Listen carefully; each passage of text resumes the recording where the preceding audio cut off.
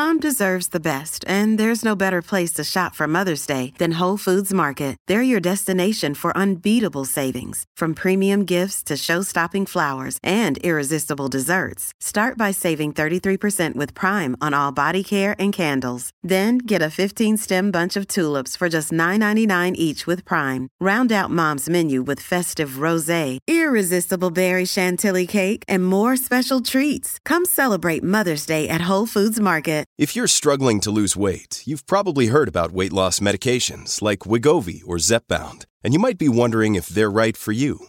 Meet PlushCare, a leading telehealth provider with doctors who are there for you day and night to partner with you in your weight loss journey. If you qualify, they can safely prescribe you medication from the comfort of your own home. To get started, visit plushcare.com/weightloss. That's plushcare.com/weightloss. plushcare.com/weightloss. Wherever she goes, I go, we roll, we go, flying over cities down to Rio. It's Rio, love that I feel. Oh, nothing lasts forever, but I'm down for the minute, so just chill. Wherever she goes, I go, we roll, we go, flying over cities down to Rio. It's Rio, love that I feel. Oh, nothing lasts forever, but I'm down for the minute, so just chill.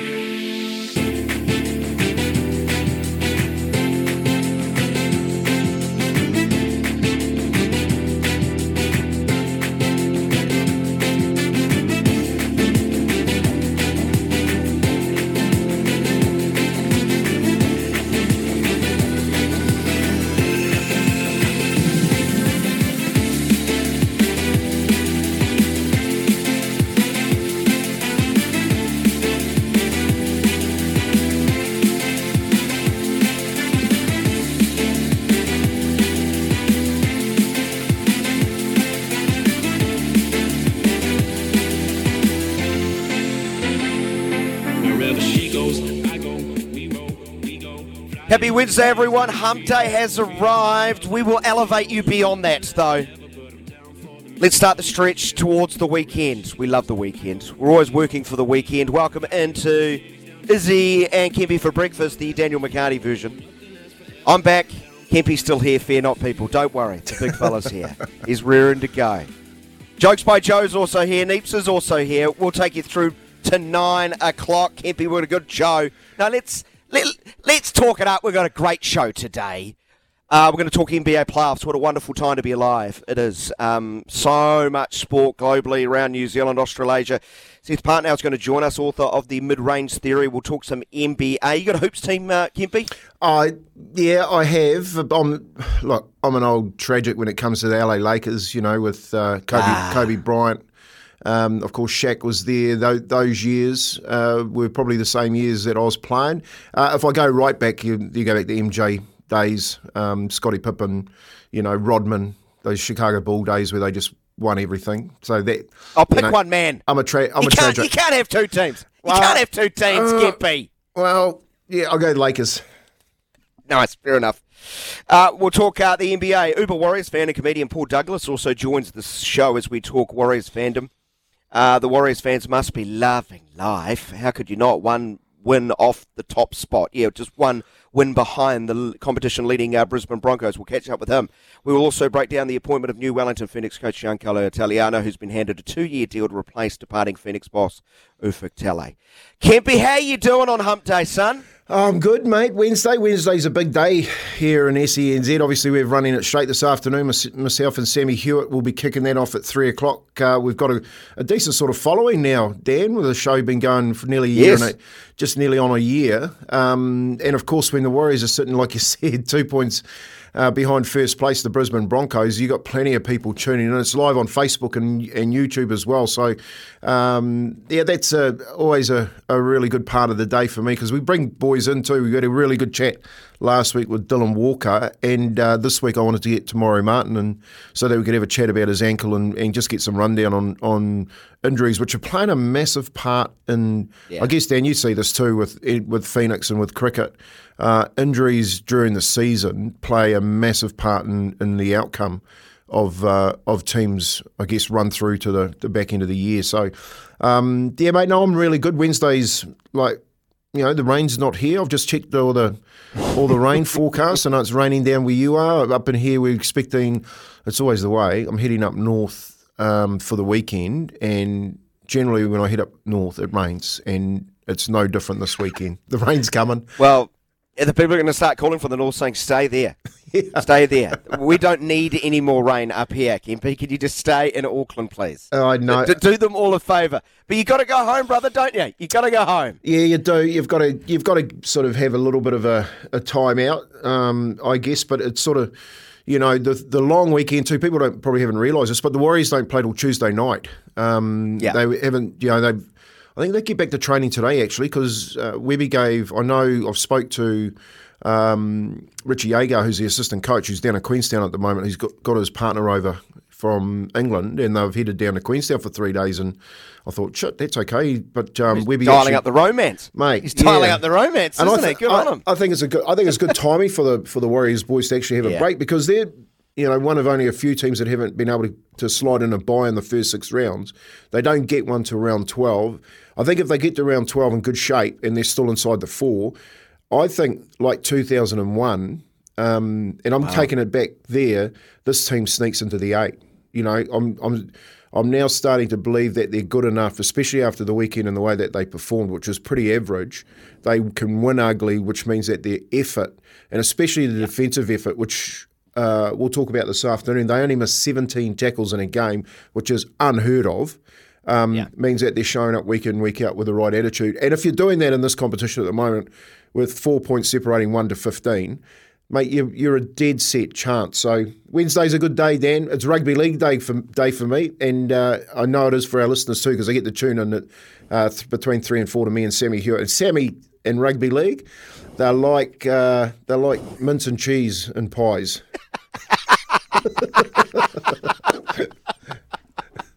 What a great comparison. Just a match made in heaven. So, Monster Day for Kempy, 3 to 4. He'll be in makeup from about midday and ready to rock. That will be streamed live. Make sure you catch that from 3 o'clock. I'm going to start off with a little bit of history. 56 years ago today, Tony Kemp, you were probably being conceived, but we'll put that to the side. Dave McKenzie won the prestigious Boston Marathon in a course record time. McKenzie hailed from a little town on the West Coast. A little town on the West Coast. I wonder if Kempy knows, especially when I tell him it was the same town as the one and only George Menzies. George Menzies, greatest standoff ever in New Zealand. I should say number 2, but I can't say that because he actually got chosen as number 1 from a small club called Runanga. Which I actually played against, Dan, and I was probably thought about in 1956, but not conceived. I had to wait another 12 years. But, mate, a great player, obviously coached the Kiwis, and at the time, the West Coast would produce the most Kiwis too, coming out of that small mining town down there. And I had the privilege of playing down there through the back end of that great era, and I've got to say, I went down there with Randwick, actually, where you are, down in a team Mighty from Randwick. Mighty Randwick Kingfishers. And it was the first game in the Tusk Cup. Remember that, the Tusk Cup? So you're the best teams around New Zealand in rugby league, and you get drawn out against each other. And, of course, the top teams in the cities get drawn out against these rural teams, and we got drawn Runanga from the West Coast, went down there. Mate, we got home, I reckon, in the last minute.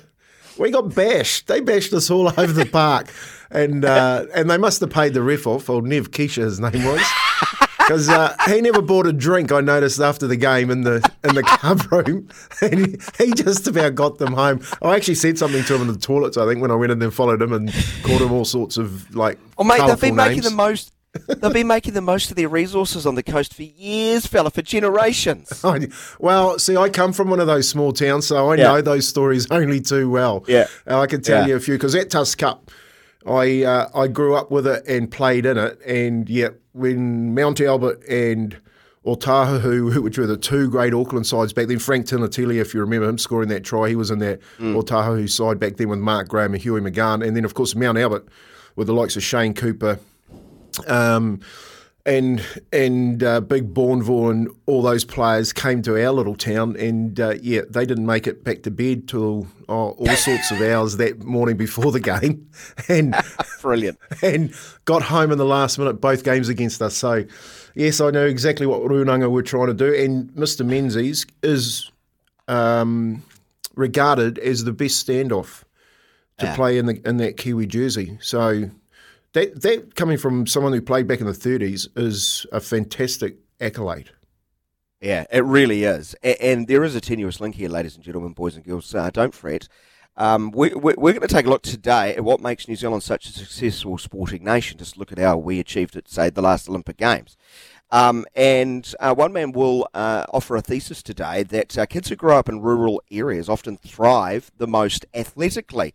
Now, his name is Bob Newport, and Bob has completed a study on this very topic as part of his Masters at AUT. And Kempy's already just rattled off a number of stories there about small-town New Zealand producing wonderful players, and it's not just rugby league. There's a whole heap of examples, both contemporary and also through the ages, of course, where we've had world beaters come out of our small towns in New Zealand. And this leads us to our can't wait question of the day. We want to know, and this is sort of, we've talked about, it's in the bag, Selwyn, with great reverence over the last couple of days. Can I take you back to some magnificent TV of my youth? Remember Top Town? Top Town? Mate, I competed in Top Town. No way. I was a 15-year-old and coming up through the ranks at Taranaki and actually got scouted. I thought it was... You're kidding? Mate, I thought it was great fun. Honestly, the amount of obstacles that they put up for a kid to try and get through was unbelievable. Incredible. I did not know this. This is not a stitch-up. I had no idea. I'm blushing. I'm all nervous. I'm starstruck. Top Town. Kempy of Top Town fame. How did I not know this? But we want to know which rural or small New Zealand town produces the best sporting talent. So why Top Town? It's time to blow your own trumpet of your town if you're listening around New Zealand on SENZ. We'd love to hear from you. For example, and tell us who you got. What event do they compete in? Whether it's today or through the years. What code? Send it through. 8833. I can't wait question of the day. We want to know which small or rural New Zealand town produces the best sporting talent. Go on, let us know. Well, of course, I know who it is. And by country, it's Waitara, mate. It's my hometown. Yeah. And I'll tell you, Tony Kemp, A, Tony Kemp, B. Who's number 2 on the list? I'll tell you why. One of my dad's mates, he often refers to how and why our small town produced so many good players or athletes, and he says because we used to fight for oxygen in that town. He said we knew how to scrap, and we'd scrap for oxygen if we had to. And I'll rattle off a couple of names, Dan, and you'll be quite surprised. Okay, and I'll start with Jared Martin and Bevan Martin, obviously pitcher catcher for the Black Sox. Wow, one of them was a Hall of Famer. Well, Jared's father's Murray Martin. He's a New Zealand golfer. Charlie McAllister's a Māori All Black. Well, his son's Luke McAllister. He's an All Black, and his daughter's Kayla McAllister, who's a Sevens All Black. Got Jason Matthews, Pip and Pip Nyatt, both New Zealand surfing champs. You got Howie Tamari, of course, who's a Kiwi ex-Kiwi coach and player. And in the same club, you have me and Dave Watson. And then you have Karen Topping, who played netball for New Zealand. Do you want me to stop? That's a pretty good list.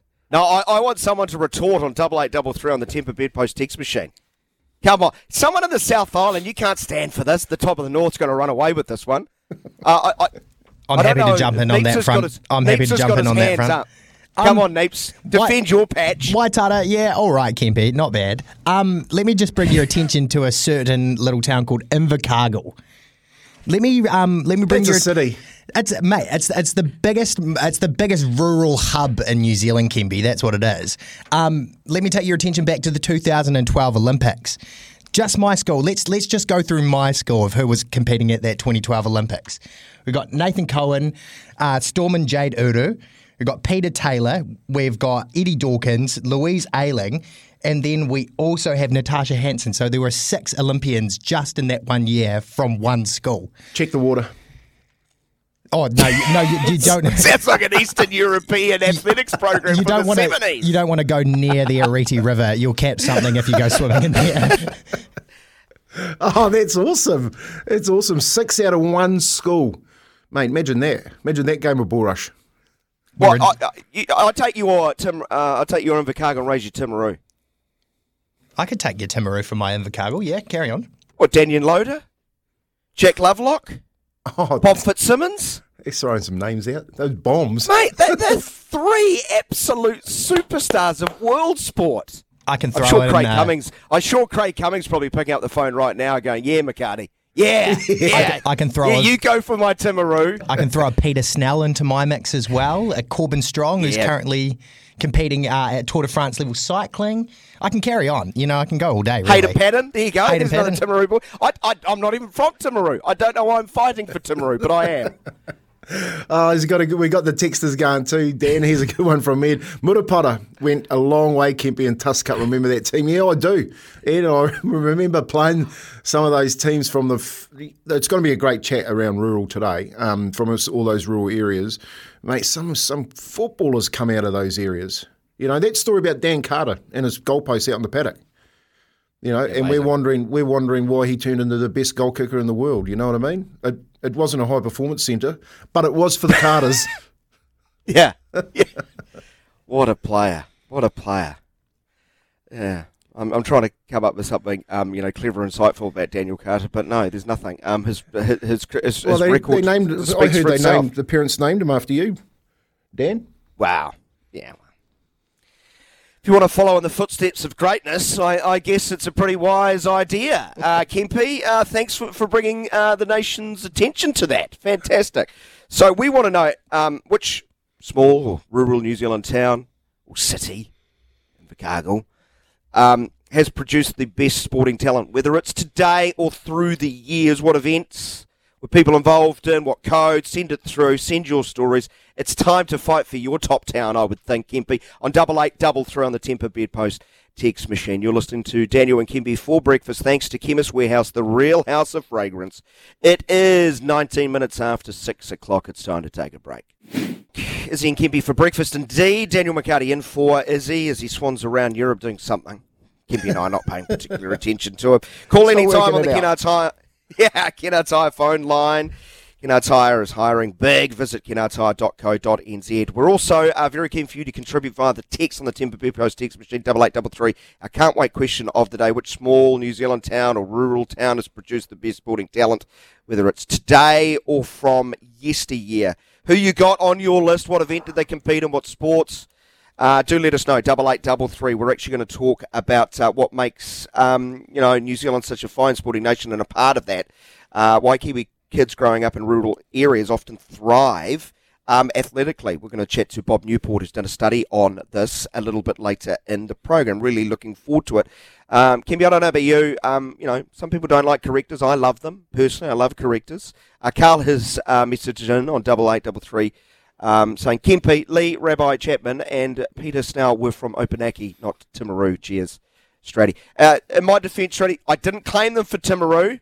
Someone was claiming them for Southland. Yeah. Someone was claiming Sir Peter for Southland. Yeah, and just say, Lee Chapman. Lee Chapman grew up in Waitara and is a very, very good friend of mine. He passed away a few years ago now, so he was very ill. And Peter Snell, geez, that's a big call. Peter Snell's a South mate. We've been claiming him for years. Stratty's just saying he's from Opunaki. If you go down to the Southland Velodrome, take a walk and have a look at the Peter Snell Memorial that we've set up for our fine Southlander. Well, you should go to Opunaki. Oh, maybe exactly. They probably got a better memorial for him there, don't they? Come on, yes, Sir Peter George Stratty, what do you say to that? KNZM, OBE, born in Opunaki, moved to the Waikato Opunaki Southland. Schooling, didn't he? Opunaki Southland. I know. Hey, that's all right. I understand. You know what, Dan? I understand that when it gets to the South Islanders, because they got one patch. You can't change their mind. Look at Izzy Dagg. He's from Canterbury, isn't he? the old South Island patch. Just saying. Tumbleweeds. There's a good text there, Kempy. You got that one? Yeah, Pew Pew, King Country. I knew this one, Farah Palmer, because I drive through there every time I go home. If you ever do go through there, make sure you stop at the Fat Pigeon, it's called, the cafe there. Ooh. There is, honestly. Yeah, I tell you what, even the name gets you, doesn't it? It does. That's where Farrah Palmer's from. And, of course, Phil Coffin, who's both great rugby players. That's from an unnamed texter. So if you've got your little town Rob Waddell also. Rob Waddell on that list. Is he? From Pew Pew? Yeah. Rowing Alan McDonald. Where did he row? World shearing champ. Where did he row there? What, in the quarry? Yeah, out the back of the Fat Pigeon, maybe. And also, Alan McDonald, world shearing champ. Less than 500 people live there. Check the water there. Have to check the water there as well, don't we, Kempy? Yeah. Look, it's a beautiful little town. It's not too far from Tukawiti and 45 minutes to New Plymouth. So I guess, that's a rural town. That's not a city like Invercargill. No, not at all. And claiming athletes not from Invercargill. Like, what level will you stoop to? What about Jokes by Joe? He'll be a Metro boy, won't he? He's a Westlake boys, and they got plenty of champions up there. I think they claimed Luke McAllister as well. Yeah. He's probably never left Auckland, I'm assuming. No, not really. Yeah. Louis took me outside of Auckland last year and I didn't like it, so I'm just staying here. What didn't you like? I don't know, just like lack of Ubers. The Wi-Fi sucks around here. Yeah, I don't know. It's terrible Wi-Fi. I can't get a good latte either. I can't get it delivered. That's actually not true. There's great coffee in rural areas I've found, but that's pretty much it. But no, I love pretty much it. No, I love New Zealand. It's great and stuff, but I'm comfortable in the city, thanks. Yeah. And Straddy's got back to us and said there's also a statue of Peter Snell in Opanaki too. There we go. There you go. Southern one's better. There is a south in it, but it's called South Taranaki. Brilliant stuff. Yep, keep your suggestions coming through. Our most successful, our sporting top town, which rural area in New Zealand, which small town has produced the best athletes, whether it's contemporary or from years gone by. And feel free to claim anyone you want because it looks like that's the rules. You just can claim them. You can just claim them. Can't you just? Brilliant stuff. We've got plenty to come on the show. As mentioned a little bit earlier, we'll talk some NBA after 7 o'clock. Seth Partnow, author of The Mid-Range Theory, to look at the opening few games of the NBA playoffs, maybe forecast to see if Kempy's beloved Lakers might go deep in the Western Conference. It seems to me... Bucks, Celtics still probably favourites. There's been some injuries to some key players over the first couple of games. We'll break all of those things down. Warriors Uber fan and comedian Paul Douglas talks about the joy of being a Warriors fan in 2023 in comparison to previous years. That will also feature between 7 and 8 o'clock. But at this very time, it's time to head off to the news, is it not? If I'm not mistaken. Here's Aroha with the news for Kubota. Together we are shaping and building New Zealand.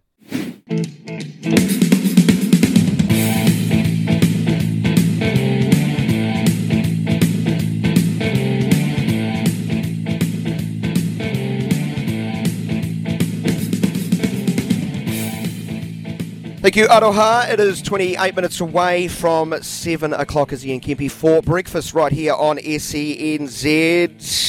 Let's welcome him back. Jokes by Joe. Time for the headlines.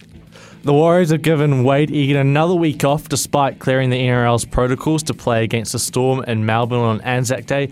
The hooker has failed 2 HIA tests this season, but Andrew Webster said they've decided to give him another week off in the interest of his welfare. Buffalo Bills safety Damar Hamlin has been cleared to return to play 4 months after suffering a cardiac arrest on the field during an NFL match.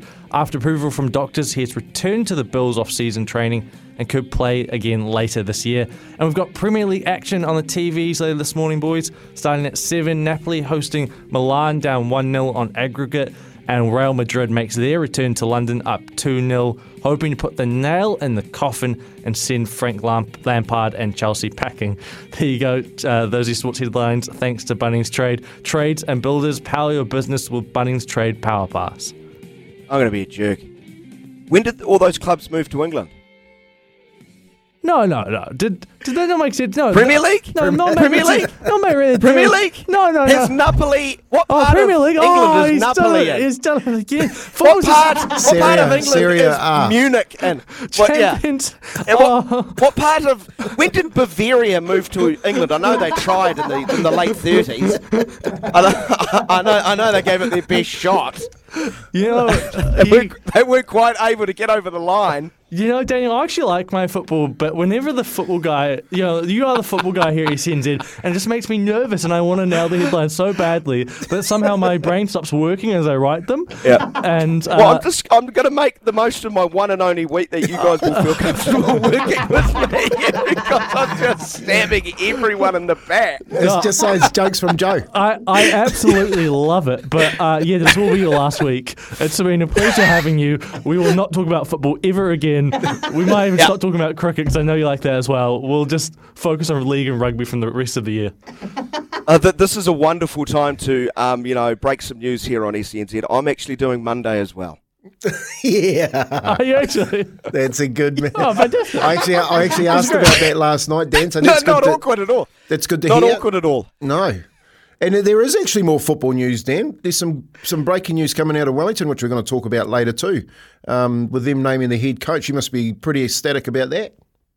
Well, I'm happy in the sense that it's not going to drag deep into the off-season, which can create uncertainty. I think they've got, and we're talking about Giancarlo Italiano being promoted from an assistant coach to head coach. He's replacing Ufuk Talay. A 2-year deal he is penned on for. They've got some, quite a lot of building blocks, Kempy. You've done it at the professional game, and recruitment is so important. It can be the winning or losing of a season, and he won't have to worry about that too much. He can get his boots on the ground and actually get into coaching. 5 of the 6 import spots, which are so important, are locked in for next season. Most of those have gone really well this year. So it's about finding sort of the Australian and New Zealand talent to blend into that. He comes in at a pretty stable time of the football club, within a whisker this year of making it back to the playoffs. That would be 3 times in 4 years. He's preached continuity. One of the words he used in his press conference and on the run home here on SNZ was cohesion, being really important in his mind to breed success. So there's going to be a fair bit of that. It's a really interesting background. This guy described himself, and this is one of my favourite lines of the quote. Jason Pine put the question to him about a previous quote, describing himself as a nobody. I'm a nobody. And are you ready to become a somebody? And he said, absolutely. And he provided some context to that, why I'm a nobody. Was he understands he does not come from a professional playing background. And he sees that as an advantage if you do come from that. And he described how he just simply had to work harder to knock people over to prove his worth over the years. And now he's got his opportunity. Yeah, and I think the point too when he said he's a nobody, it doesn't always eventuate, does it? When you've got great players that have a crack at that coaching gig and can't kick a goal in it. And if you look at his background, like I said to you, I think that Ufuk Talay's had this kid behind him and gone, mate, it's your time to step up. And supported him. So we'll talk more about that then, because I think that's a really good signing, because I don't think they're that far away. No. Hey, the other big signing news yesterday, Clayton McMillan re-signing with the Chiefs. How good, mate. Every post's been a winner in his coaching career. Yep. Yeah. Look at the job he did with the Chiefs, and then Warren Gatland came back, and it looked like there were a few wobbles there, and unbeaten. He's extended his gig through to 2026. I'll announce some bias here. He coached my beloved Maris St. Pat's in Wellington, so I'm clearly a card-carrying member of the Clayton McMillan fan club. But, mate, that guy's international coaching calibre. Yeah. In the future. The Chiefs have got a good one, and for a long time now.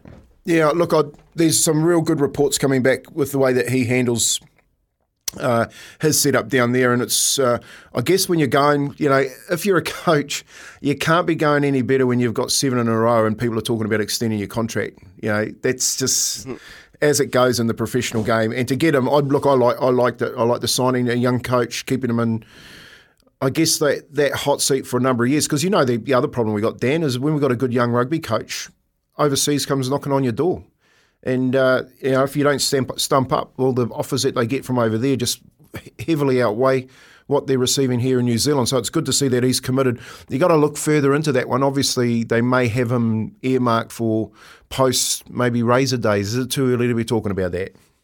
No, it's not. I don't think. It's got to be anything. So much water goes under the bridge, though. So much can change. But I think any organisation with their with any value always plans for every eventuality. Now, don't they? Because I know a coach has a 4-year deal, might not work out. But, he's in the system. Māori All Blacks coach has done that for a number of years.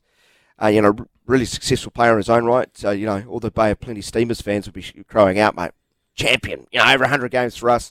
So, wish him all the success, just not when they play the Hurricanes. Oh, that's right, they beat the Hurricanes last weekend. Keep your messages rolling into 8833. I can't wait question of the day, and we can't wait for your responses on this one. We want to know which small town or rural New Zealand area has produced the best sporting talent from whether it's today or years gone by, because we're going to dig a little bit deeper into why rural areas in New Zealand produce so much talent with a man who's done a comprehensive study on it. We will do that with Bobby Newport, who sounds like a 1950s American tennis player with a name like that, like Bobby Newport. Great name. Love it, Bobby. Love it, Bobby. But right now, it's 21 minutes away from 7 o'clock. It's that time of the day that you love and adore. You absolutely love and adore it. Do they not? Isn't it, Kempy? Is it? The Kempy quiz, the Quizzy Dag, that's right, it's that time. And you got to get on your phone. Like, we had $100 of TAB bets to give away yesterday. And today we're back to $50 bonus bets. So why don't you dial in 0800 150 811. That's right. Geez, I had a little bit of a blank there.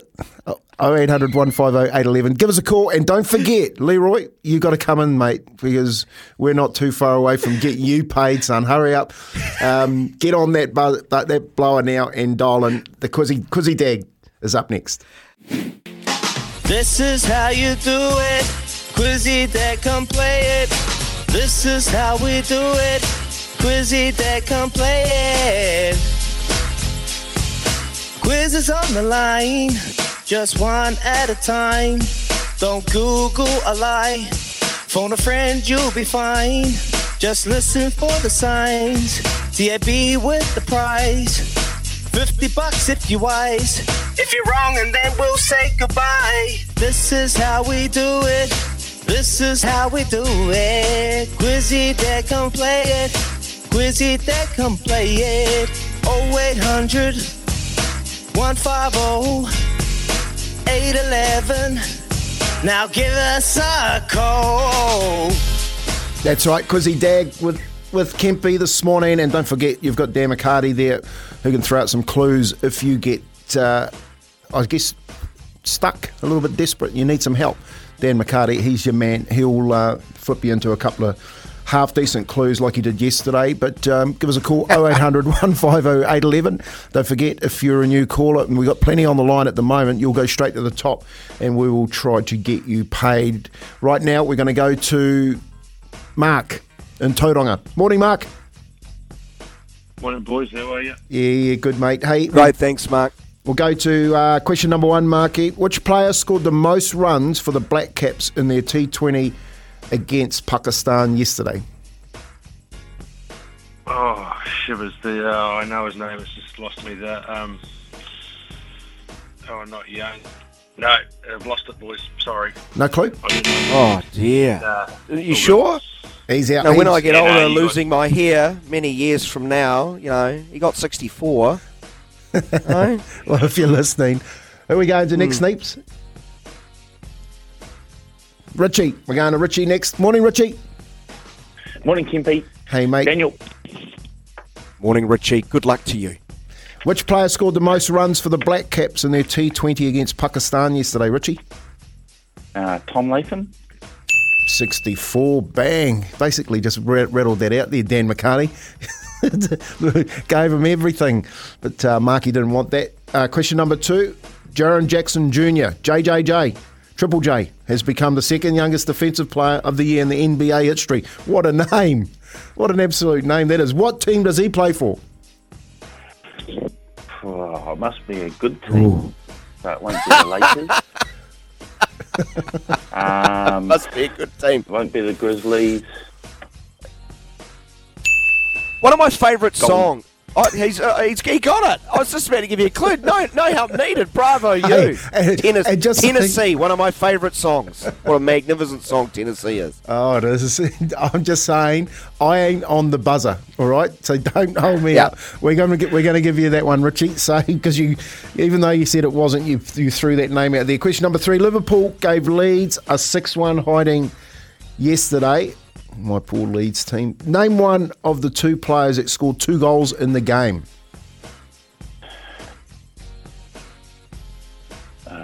I even would have got this one. Oh, come on, mate. Salah. Yeah, buddy. The Egyptian king, baby. Just like that. Oh, well, you're on a little bit of a roll here, Richie. Let's see if we can keep it going. Where do the Otago Nuggets sit on the NZ NBL ladder? 5, 4, What's the name? 3, 2. Hutchie out. Hutchie out. No, mate, they're in the position no one wants to be. There's my hint. They're in the position no one wants to be. Yeah, that's a good clue. We're going to Lukey. Hey, Lukey, how are you, mate? Good morning. Well, good morning. How are you, boys? Yeah, not too bad, not too bad. We've got a couple of questions to go to pick up this $50 bonus TAB bonus bet. Where do the Otago Nuggets sit on the New Zealand NBL ladder? Sitting 4th. Bang, just like that. And here's the paid question. How many cyclists compete in a team sprint time trial on the velodrome? 4. Unlucky. We're going to Brad for the money question. Brad, how many cyclists compete in a team sprint time trial on the velodrome? Is it 3? Bang, there you go. Well done, Brad. It is 3, and that's a neat special. Whenever you hear cyclists competing, you know that our Olympian who sits there behind the panels is writing out those questions there. That's Quizzy Dag for another day, $50 bonus bet. What do you got it on, Brad? Because you normally got a good tip for us. What do you like? Well, haven't looked at the NBA power plays for today yet, but there's nothing that tickles my fancy there. It'll probably be Warriors on the head point start. Ooh, okay. I've got to give Sydney a look at that later on today, so I might have a look at that myself. But well done, Brad. If you do pick one of those basketball beauties, those power plays that you normally get, send it through to us, and we'll let everyone know what you're looking at. Yeah, mate, will do. Hey, Brad, question for you. What rural part of New Zealand produces the best athletes? Who are you lobbying for today? So can't wait question of the day, mate. I'm going to put you on the spot now. You're all cashed up, more money, more problems, you know. What region? Well, I will not say Canterbury. Got to be Otago or Southland. Yeah. Needs a screaming. Checks notes. He's calling from Dunners. Good man, Brad. Good on you, mate. Congratulations, buddy. Spend that coin wisely. Go well. Cheers, fellas. Pleasure. You'd like to think you know where the Nuggets are on the ladder when he's from Dunners. Exactly. That would help. Here's one from Jamie. Hey, guys, Wanaka does pretty well in its snow sports program with Zoe, Nico, Adam, and then there's the multi-sport here with Braden Curry. Dougal Allen. Sononi Maya. Sorry if I've mispronounced that. Wouldn't be the first time I've made a mistake on that front. He also adds, I've forgot some because I've just woken up. Thanks, Jamie from Wanaka. Good on you for, blurry-eyed, picking up the phone and entering the spirit of the can't wait question of the day. We want to know the New Zealand sporting region that has the best track record of producing sporting talent, especially in small cities and rural areas. Back after this break, 8 away from 7. Yes, well, we're 3 minutes away from 7 o'clock, and you can call us anytime on the Kennards High phone line, 0800 150 811. Find a thoroughbred race day at events.loveracing.nz. And yes, well, today buyers will have the opportunity to continue the legacy of iconic breeder Sir Patrick Hogan with an unreserved dispersal of the Cambridge Stud Founders stock on Gavel House Plus. Yep, that's right. Weanings, yearlings, some racing propositions and broodmares comprise a 31-strong catalogue that will launch at the conclusion of the NZB National Online Yearling Sale, which closes from 6 p.m. Tonight. So why don't you just go to the NZB New Zealand Bloodstock page and have a look at that. Yes, the iconic breeding of Sir Patrick Hogan. You get a chance to buy some of those if you're interested to go and have a look at it. And of course, we've got racing at Matamata today, and there are a couple that I don't mind actually. After going through the fields, I think there's a little multi here, Dan. If you want to get a gold coin and chuck it on, I've got a horse that I don't mind in. What's this race here? It's race 5, number 1. All right, we're going to go to Hazard. Last start, I went back and had a look at its form. It was a tragedy beaten. It got run up the back of a couple of horses, pulled it out, just couldn't get home in the end, ran for second. I think today Ryan Elliott gets it up and it should win that race. And then again, he's on another one for Stephen Marsh in race 7 called Lorado.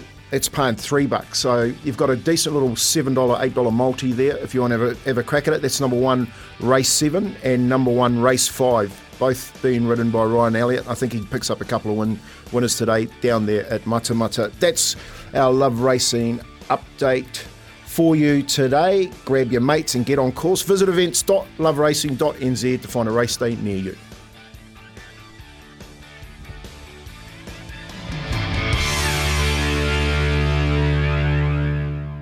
Almost 4 minutes after 7 a.m. Izzy and Kempy for breakfast. Daniel McCarty filling in for Izzy for the week and into next week. Monday, I think I will officially be asked to leave by Jokes by Joe anyway. Don't freak, Kempy's here. And we'll be holding my hand figuratively throughout the remainder of the week and into next weekend. We've got lots to get through. We'll follow what's happening in the Champions League. Milan leading Napoli 1-0 after the first leg. The second league games have just kicked off. 2.5 minutes have been played in both. No change to those scores. So the second game, of course, is Chelsea and Real Madrid, with Real Madrid comfortably up 2-0. But right now we talk more international sport. We head to the United States of America. The NBA playoffs have tipped off. Awesome time of the year. Always a massive following here in New Zealand throughout the NBA season that only gets heightened at this time of the year. And we are delighted to welcome into the program a fine basketballing mind, author of The Mid-Range Theory, joining us from the magnificent Milwaukee. It's Seth Partnow who joins the program again. Welcome back to SENZ, Seth. Thanks so much for dropping by. Thanks for having me. It's been a while. It has. I want to start off with Milwaukee, where you are. Quite important basketballing city. Right now, the number 1 seeds in the East, of course, the Bucks, up against the Heat, but they suffered a loss in game number 1 now, did they not? And also suffered a worrying blow to the Greek freak, Mr. Antetokounmpo, one of the best players, if not the very best going around. What's his status? From what I'm hearing, he might be a little limited in game 2, but largely fine, it seems. I think the bigger injury news coming out of game 1 was Tyler Hero breaking his shooting hand, which basically rules him out for, if not the rest of the playoffs. The Heat would have to go very far.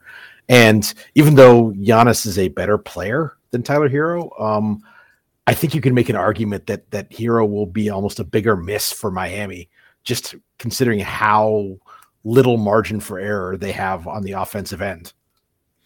Hey, Seth, and what about the Warriors? How much trouble are they in with the Sacramento stomping happening too? Is Draymond Green being ejected? Does he miss any other games? I would be slightly surprised if he got suspended. I wouldn't be shocked, but I think I would be. I think it'll a instant reaction getting kicked out for the remainder of a close game. My guess is that'll be seen as a sufficient punishment, but if he got a game, I wouldn't be shocked. And if he is suspended for a game, I think the Warriors are in a great deal of trouble.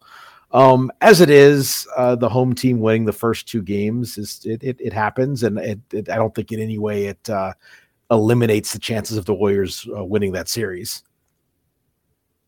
Gee, I've been having flashbacks to about 17 years ago. Last time Sacramento was relevant. And now they find themselves up 2 games to 0. Do you consider them favourites, even though you've just said it's kind of gone to, as predicted with the home team winning there? What chance are you giving that the 2013 Warriors actually stealing the series? So if you pay attention to betting markets, the even after game one, the Warriors were still pretty decent favorites to win the series, and it's just now after game two that the Kings have become favorites, but it's still pretty close. I think that I think let's put it this way: if it comes back to Sacramento, tied at 2. I think the Warriors would be very strong favorites to win the series. It's just a matter of them taking care of business at home, where they've been pretty excellent this season. And what about the Knicks fans? Seth, they have genuine title hopes, or would they just be grateful to get out of the first round to beat the Cavs? I think that the Knicks would presuming that Milwaukee does end up beating Miami, which I still think is most likely. I think the Knicks are a little bit overmatched in that matchup. I think that I don't think they actually match up especially well with Milwaukee. I think that they would maybe prefer to play one of the other two teams if they had a choice in their second round opponent. Oh, Kempy, I love you. I just got back on my chair after falling off with the thought of the Knicks actually winning the NBA. That's just magnificent. That is magnificent. But the East is the East is the best, Seth. Let's drill a little bit deeper, maybe more broadly. Try and pick a path. It seems to most experts out there that I hear that the Bucks and the Celtics aren't just favourites to progress to the Eastern Conference Finals, but to win it all. Would you buy into that narrative? I think so. I mean, I think that either of those teams would be decent favorites over any team that came out of the West, presuming they make it through the Eastern Conference playoffs at full health. I think Boston is going to make fairly easy work of the Hawks.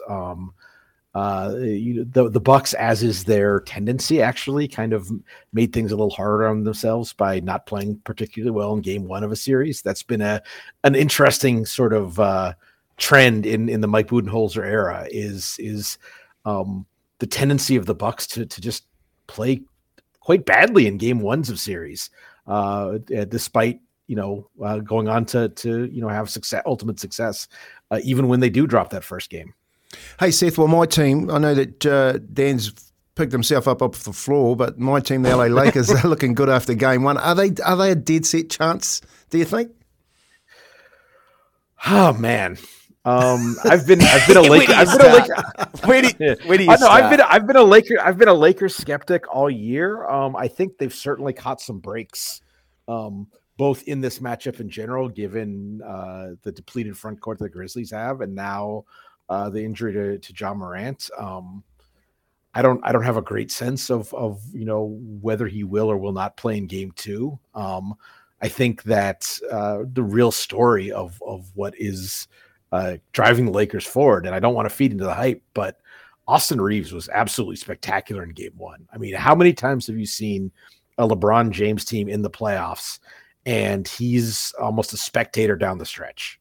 I mean, the ball was in Austin Reeves' hand and he was making every play down the stretch of that game, which is not even when LeBron was playing next to Kyrie Irving. Maybe he was taking turns with Dwayne Wade. It was the last time that the crunch time creation duties fell to another player on a LeBron team. So I'm just tremendously impressed by that performance. Although you're probably tremendously unimpressed by his catch cry during that game. I am him. What on earth is that? Roaring to himself, I'm him.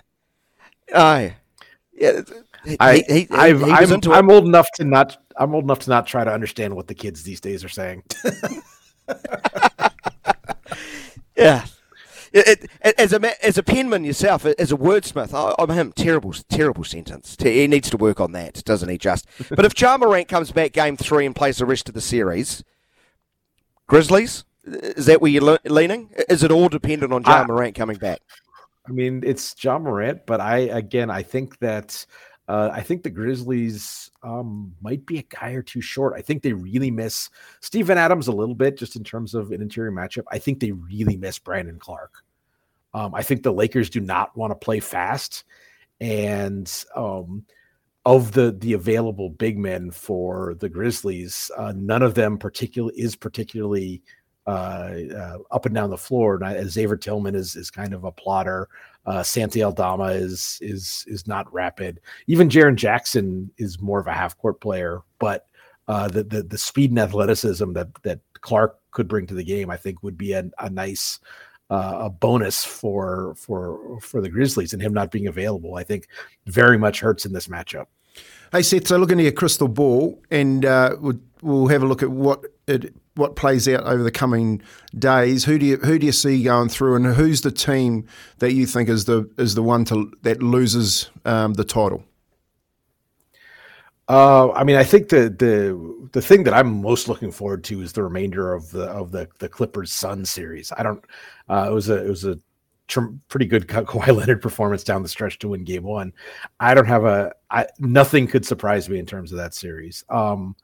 In terms of what I expect, again, assuming health, I've been saying that I think it's Bucks over Nuggets in the finals all year, and I'm kind of continuing to stick with that. I think the Nuggets have a fairly straightforward first round matchup, which will help them. Obviously, a tough second round opponent, either the Clippers or the Suns, but I think there's going to be 4 kind of tough teams in the second round there, and I still think the Nuggets, with home court advantage and probably the best player on the floor in most matchups in Nikola Jokic, I still give them the edge.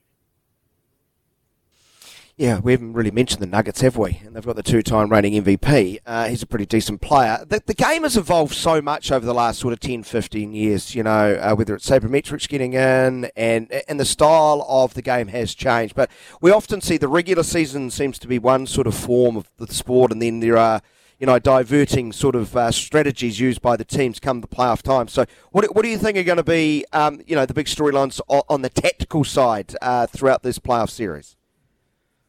I think it's as it always is. The regular season is almost more about your strengths, and the playoffs, especially against kind of the better players and better coaches, turns almost into more about your weaknesses.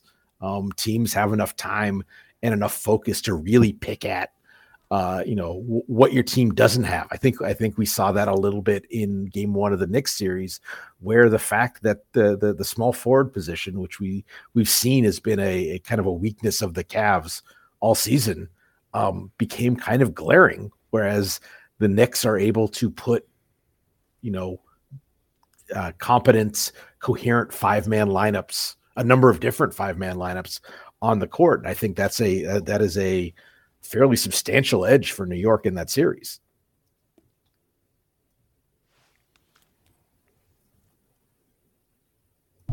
Oh, sorry, I didn't turn my mic on. You'd think after 20 years of doing this, I would have actually turned my microphone on. Now I've completely lost my train of thought. What outsider, and what I mean by that, say seed 5 through 8, offer the biggest threat here? And I'm thinking about our listeners who like a bit of a smoky on the markets out there.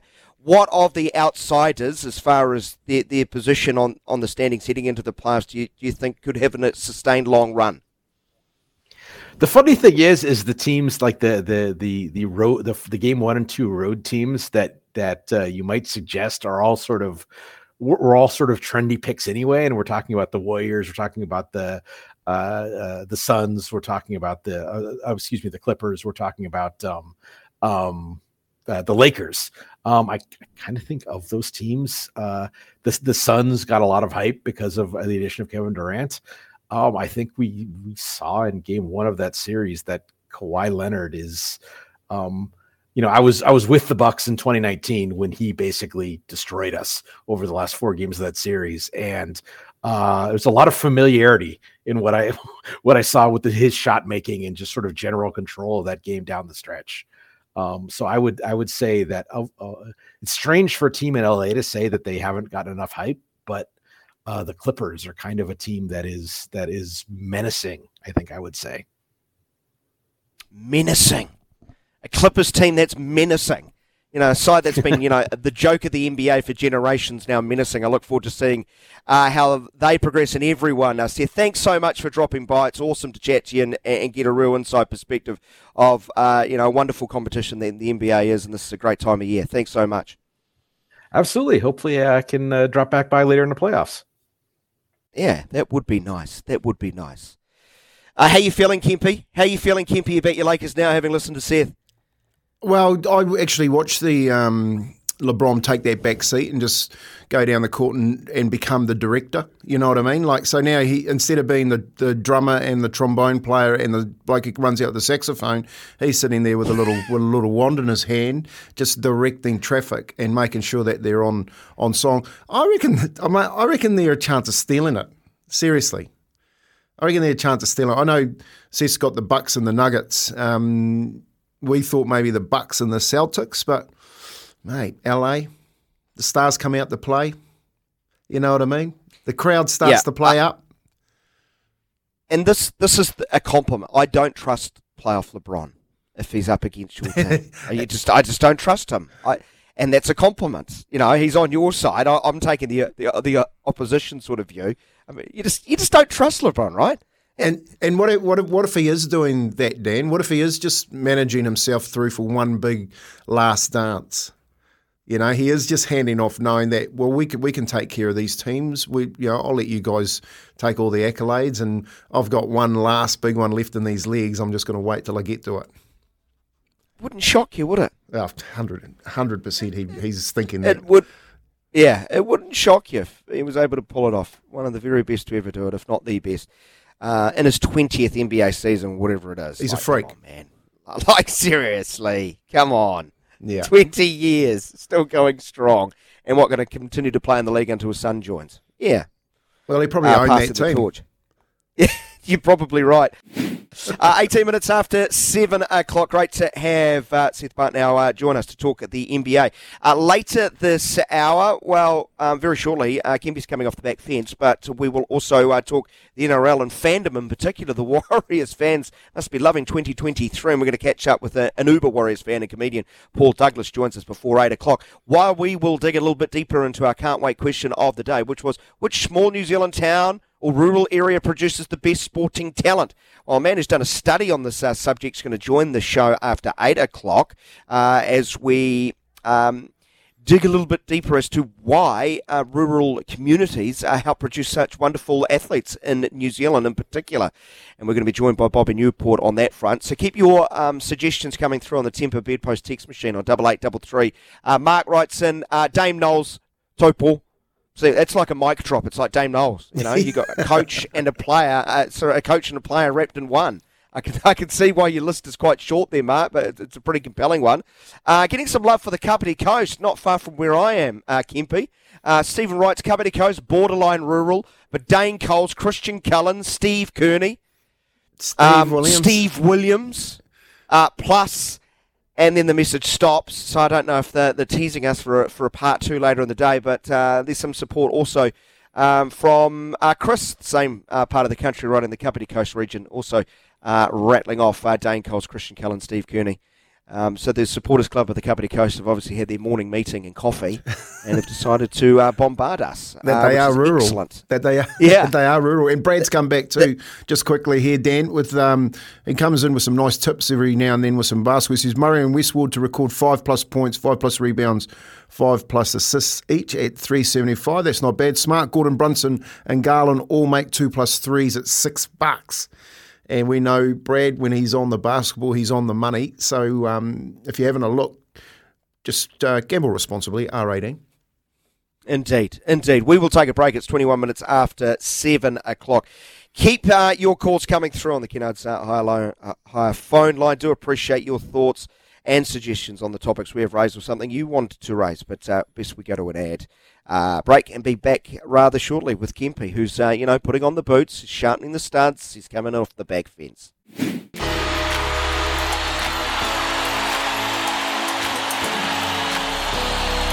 Off the back fence with Tony Kemp. Yeah, talking with Ian Jones, Carmo, yesterday about his journey as an advocate for Mike King's I Am Hope mental health campaign. It got me thinking about the huge changes in awareness of this space over recent years. While Carmo travels the length of the Mutu raising awareness for I Am Hope, his insights on the road resonated with me as he shared his story along with those he has helped. One of the main messages I took from our kōrero was the importance of hope to me, that translates very closely to aspiration. Aspiration, you could say, hope, is so important for our kids today and also for their kids tomorrow. So what is aspiration? In my early years, we would have called that simply having a dream. But practically for a young person, what does that mean? I wasn't the most interested in academia at high school, so perhaps it's not a surprise that I like to think of the dream or aspiration in pictures. I've always had vision boards full of pictures of what my aspirational life could look like. Images of where I might live, places I could visit, and whānau enjoying it all with me. All the things I hope for. A picture placed in the correct setting is that dream that we can all aspire to. It's really that simple. Remember those weekly rugby league posters arriving. As a kid, long before manifestation boards became a thing, I had them plastered all over my wall. These were my dreams and my aspirations. So here's my question to you. What are those pictures on your vision board? And more importantly, how do we get our young people to dream, believe, and achieve? Off the Back Fence with Tony Kemp. Nice, Kempy. Nice, I like that. Got me pondering, thinking. Hopefully, you must have had one. People do think big. You must have had a picture. You must still have one on the fridge. You know what? I probably didn't do that enough. I probably didn't do it enough. It was generally in my own mind, me running around sporting fields around the globe. But, you know, when my athletic ability revealed itself at age 7, that's where it stayed, in the backyard. And it stays to this day, out kicking a ball with my boy, who's only 4, for the first time. It was actually a big day as a parent yesterday, I have to say, Kempy. My son showed an interest in sport for the very first time. Oh, that's wanted to go outside. That's iconic. He wanted to go outside and play. I got a little bit choked up, a little bit emotional. Then I started tripping him for 3 or 4 minutes, you know. No mercy. No mercy rule. Teach him. This is how they'll do it, mate. People will want to get a leg over. But I don't want to hijack what you're saying, mate. That's really nice words, Kempy. Appreciate that. It is 29 minutes after 7 o'clock. Keep your suggestions coming through for our top sporting town. It's our can't wait question of the day. Plenty of feedback on Twitter as well, including from some guy called Aaron Smith. Who I'm pretty is an All Black halfback. Aaron, if you are listening, deepest condolences to you and your family, considering what you've gone through in the last couple of days. Having been there myself, that sucks, mate. That's as articulate as I can get in these circumstances. But I really do appreciate you offering your nomination for fielding. Yes, I before E, except after C, and in fielding. Fielding is remarkable, Kempy, for producing rugby players. You know. Aaron Smith's sport, whether it's Irahidini, the Whitelock Mafia. I'm pretty sure Cody Taylor's from that part of the region. Fielding stacked, and that's just rugby alone. So we want to know the best small town or rural community at producing New Zealand sporting athletes. We're going to dig a little bit deeper on why rural athletes get a bit of a leg up. A study has been done on this. We'll have a chat after 8 on that subject. We've got to get to Auntie right now, Aroha. Can't wait to see her in a couple of weeks. She's going to be down here in the Riviera of the South Pacific, Kempy. But right now, here is Aroha with the news for Kubota. Together we are shaping and building New Zealand.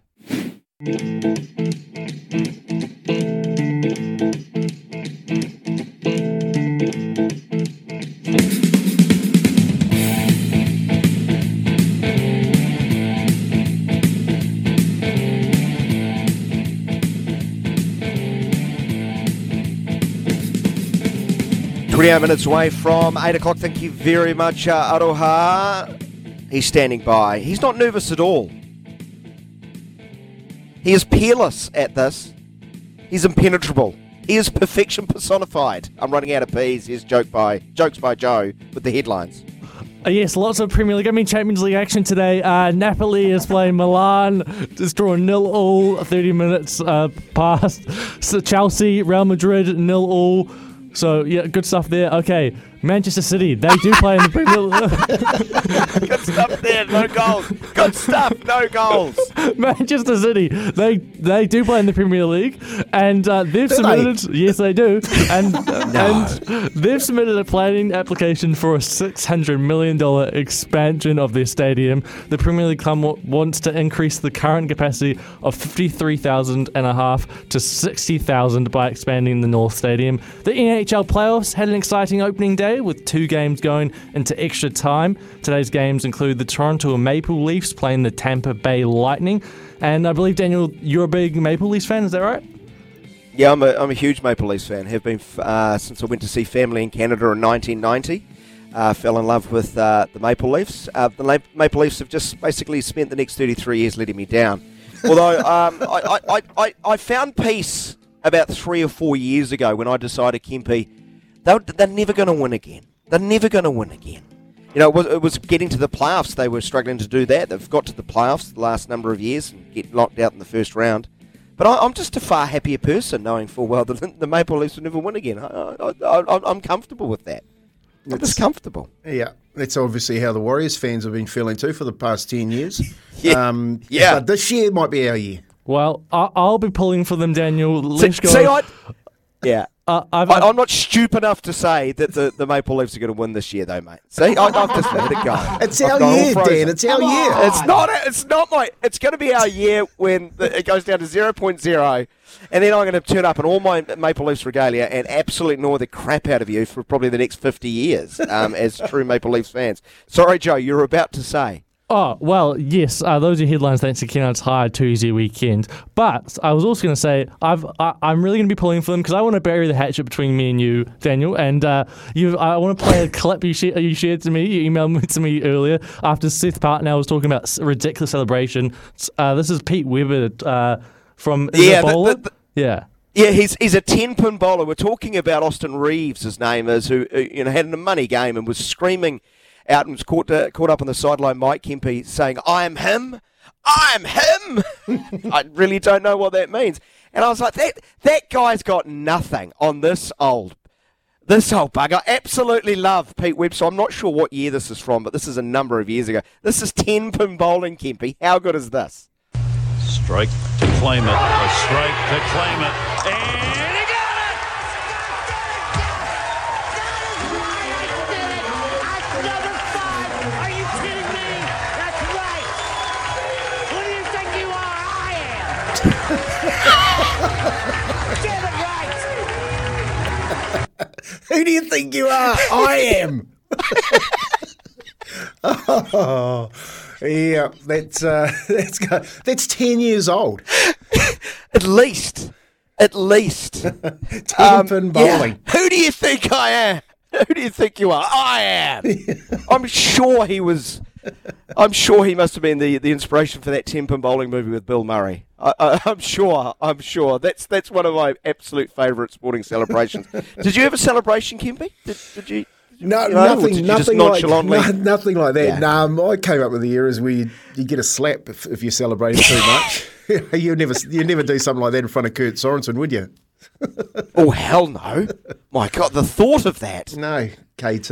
Any one of those boys would give you a little bit of a slap down. But those days of the Robin Hood bow and arrow celebrations and the 10-pin bowling falling overs, mate, I just think it's all part of boys getting older and young kids taking over.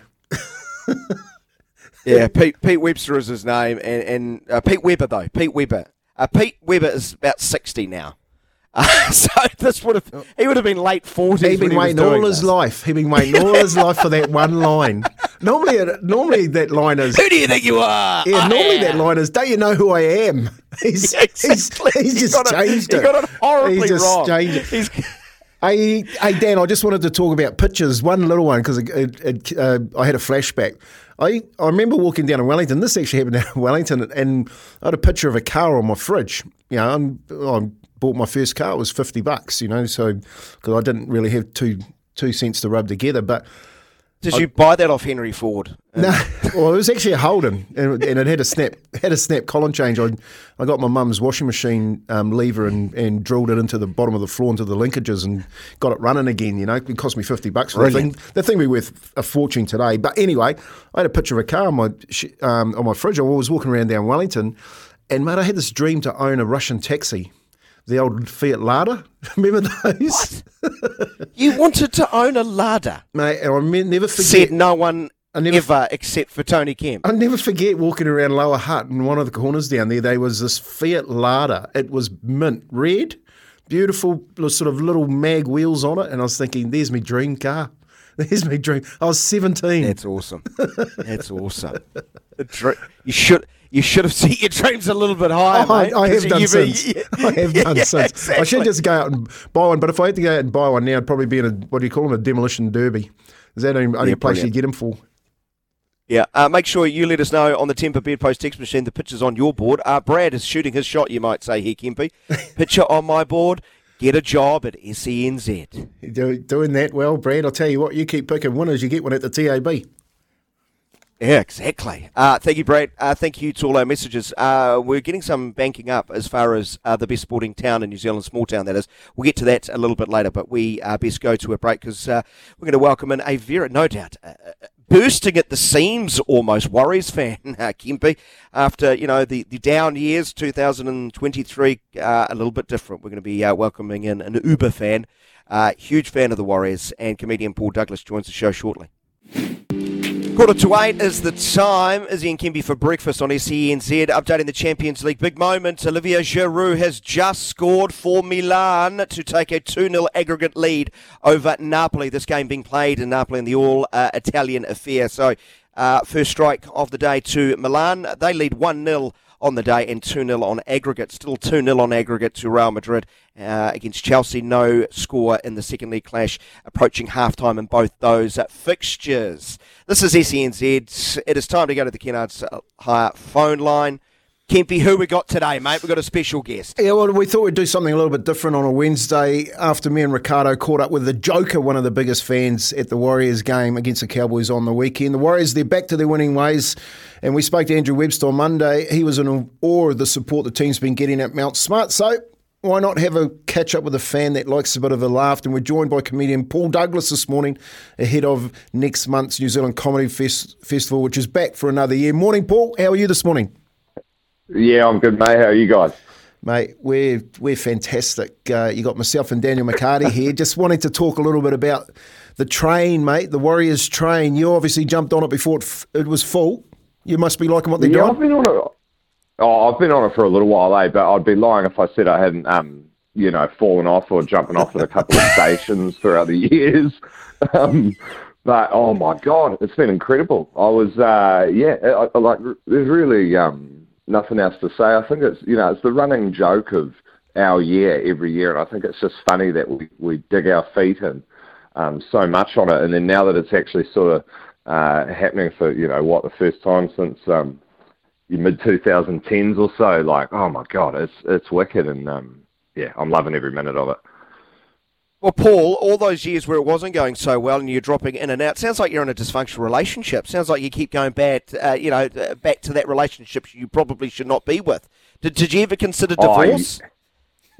Nah, never considered divorce. Nah, never at all. I'm a Chiefs fan as well, so I mean, we had how many hell years there were there before we actually had any hardware to put on the shelf. But no, I honestly found it pretty hard to watch through the COVID years. I'm not going to lie. It was just devastating that it wasn't at the home turf. So this season, I was lucky enough to go to the home opener when that was on, when they came back, and I mean that was incredible. I think the only thing I didn't like about that is all the streakers wore clothes. They're soft now. There's no one's getting it out, So, there should be a double fine. There should be a double fine if you streak. That's the first one, and then if you don't do it properly, it should be another $5,000 on top of it. Oh yeah, easily just a cool 10A for not giving the ladies a show. Like there's some of them are there not even watching the game, so at least give them something. A sin bin or a send off, one or the other. Oh, exactly. And and look, I was lucky enough to be at the Bulldogs game at the end of March then, and then again I was at the Cowboys game just on the weekend gone, and there really is look, let's not rag on the Blues too much, but look, there's an atmosphere difference out there, okay? Yeah, and what's that like, Paul? You know, like, do you get much content for your comedy show from what? Just sitting in the grandstands watching the fans and actually how tribal they are at a Warriors game? Oh, look, I honestly reckon that there's an atmosphere at a Warriors game. Let's just say hypothetically a gang of people from the other team came along, like a gang of Cowboys fans. I think that the Warriors fans would unite like something you've never seen before, like move over New Zealand Defence Force. This is a serious group of fans, and like also I think it's just the amount of apparel you see there. Like I don't really think you see that at a New Zealand game. Like even an All Blacks game, like there's obviously a lot of jerseys out there, but often people will just chuck on a black jacket, but. Shit, you turn up to a Warriors game, all part of my language, and it's just non-stop. It's just there's jackets, there's jerseys. You see, it's like basically a museum of Warriors jerseys. It's bloody awesome. Yeah. Yeah, and I know, rugby heads, we go, he's just a league, he's bagging out our sport. I'll defend you here. I commentated Super Rugby for about a decade, so I know one or two things. Yeah. Rugby fans are very passionate, and I say this incredibly passionate, from the end of the game all week until the game kicks off, and then they do bloody nothing. And at Sky Stadium, half the crowd for a Wellington Phoenix game provide twice the atmosphere. So that's why I love Phoenix fans. That's why I love Warriors fans, because they actually get in behind their team, don't they? And it helps teams. It's obvious. There's science behind this. If you support your team, you can get them over the line. Oh, it gets you amped up. And I mean, you listen to, in the Sharks comeback, you could hear the Warriors fans there, and they just got louder and louder because, we hung in there right till the end, and watching that game, we had about 8 diehards here in my lounge, and it was hectic. It was hectic. It felt like winning a World Cup or even a bloody knockout round. So it was just, unbelievable. I was also going to mention I had I think I might have been the last comedian to perform in the Mad Butcher's Lounge before that got renovated. And so that's actually some material I'm working on at the moment, and somehow trying to tell that. Well, tell me about it. It's honestly, it was like a fever dream going in that room. Mate, I've been through that Butcher's Lounge a few times. Have you got an invite up there? As a comedian, when you've got the butcher talking before you, it's a hard act to follow. Mate, just before we let you go, Paul, you've got the Joker obviously down there. You've got the shoey happening every time it goes through a shot up to Webby's box. Have you thought about putting a chant together yourself? And if you did, what would it be? Oh, my word. Oh, chant. I don't know. I don't think you can beat just a good old-fashioned up the wires and then just back that up with a chahu, So as long as you've got another mate there, and then it really just boils down to timing. And look, admittedly, white guys don't have particularly good timing, so I usually like to sit back like a bit of a sniper with my up the wires, and then I'll just get up the wires, and then just try to kill them with that. But I think I might leave the chance to the people with a bit more rhythm than me, to be honest. Mate, timing. What do you got coming up? So full noise on the comedy festival. I've got my show will be in week 3, so that's from the 23rd of May till the 27th of May at Q Theatre, and the show's called The Thirst for the Worst. And look, The Thirst for the Worst, that basically is just getting in there and making the most of not being perfect. And look, I think the Warriors are proving exactly that. They might not be perfect, but mate, they're digging in, and I think they're giving the fans everything they got, and I reckon we've got a real shot at it. Yeah, I can't wait to see your Warriors lose to my Broncos in the grand final. Bring it on, Paul! Thanks so much, brother. Bring it Go on, have boys. a great day. Cheers, matey. Up the wires. Up the wires. 7 away from 8. Izzy and Kempy for breakfast, but with Daniel, thanks to Chemist Warehouse, the real house of fragrance. Let's get to the Temper Bedpost text machine, Kempy. A few are backed up there. You can rattle off some as we get towards the top of the hour, 1.5 away from 8. Yeah, no worries. Reefton, this is where they reckon there's a few down there. Don Ladner from League, Phil Jones from basketball, Marty Banks, the great Marty Banks, caught up with him down in Dunedin just recently, obviously for Otago Rugby, the Philippi boys, the harness racing boys, yes, I've won a bit of money on them, let me just tell you. And just scratching the surface, that's from Steve. Has to be the Parihaka Road Smiley Barrett household. Imagine, well, and Smiley, that's half a dozen in one house. Prolific. He could start his own nation state and finish, high up on the Olympic medal chart. Yeah. I heard a story. Apparently, Bowden Barrett's like a scratch golfer, right-handed, and like 5 off his left. Plays left-handed too. Just decides to play left-handed sometimes. Geordie's not a bad golfer himself. No, he's a great golfer. He's a really good golfer. But apparently, his brother can just play both hands for shits and giggles. Like, come on, man. Yeah. It's like we were talking about Dan Carter yesterday. He could have been ugly, right? Like, give us a chance. He's got everything. And, yeah, look in a mirror. Oh, that's just not fair. I'm not bitter at all, though, Kempy, as you can tell. And 1 million followers, too, just who love looking at that pretty face. Just keeping with the Taranaki theme here. Ponga's coming with All Blacks, Ian Allison, Kieran Crowley, as we knew, the great fullback, Alan Crowley in the Sevens, of course, and Hurricanes, Neil Crowley. So the Crowley should take on the Parihaka Road Barretts, I reckon, down there in South Taranaki. Crowley? Wow, that would be good. Crowley v. Barretts. You're listening to Daniel and Kempy for breakfast. It is time to head off to news with Kubota. Wherever she goes, I go. 4.5 minutes after 8 o'clock, Izzy and Kempy for breakfast through to 9 a.m. before Smithy jumps on board. We must be into the final hour of the show. We must be into business time because I can see Conan and the Barbarian. It's Kempy's right arm and left arm. The singlet is out in force. Excellent. Cut it out. Gets a bit warm in here when the office starts to fill up and there's a lot more wind in here than normal. There's a lot of hot air on this show today.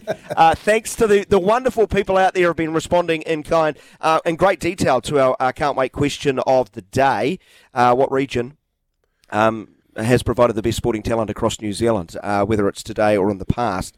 Why are we talking about this? We will get to that in just a second or two. Fear not. Do not worry. Got a great one here that relates, well, it's via Twitter, in fact, as he hurriedly pulls it up. Bear with me here, Kempy. It is from Paul, who writes, Motueka, Tony Blaine, cricketer, Bevan Congdon, cricketer, Josh Coppins, motocross, Owen Franks, rugby, David Havili, rugby, Tony Hodgkinson, athletics, Denny Holm, 1967 Formula One champion, and one you'll know well, we all do, Simon Mannering from Rugby League. It's a pretty good list. He was at the game on the weekend, big Simon. He's looking well too. Looks like he could run around again for another 10 years. He was a champion. He was. So keep your suggestions coming through on the Temper Bedpost text machine, 8833. But Kempy, at almost 6 minutes after 8 o'clock, it is time for us to connect sport with the land, sir. Sport and the connection to the land on Izzy and Kempy for breakfast. Collier's Rural and Agribusiness. Licence REAA 2008.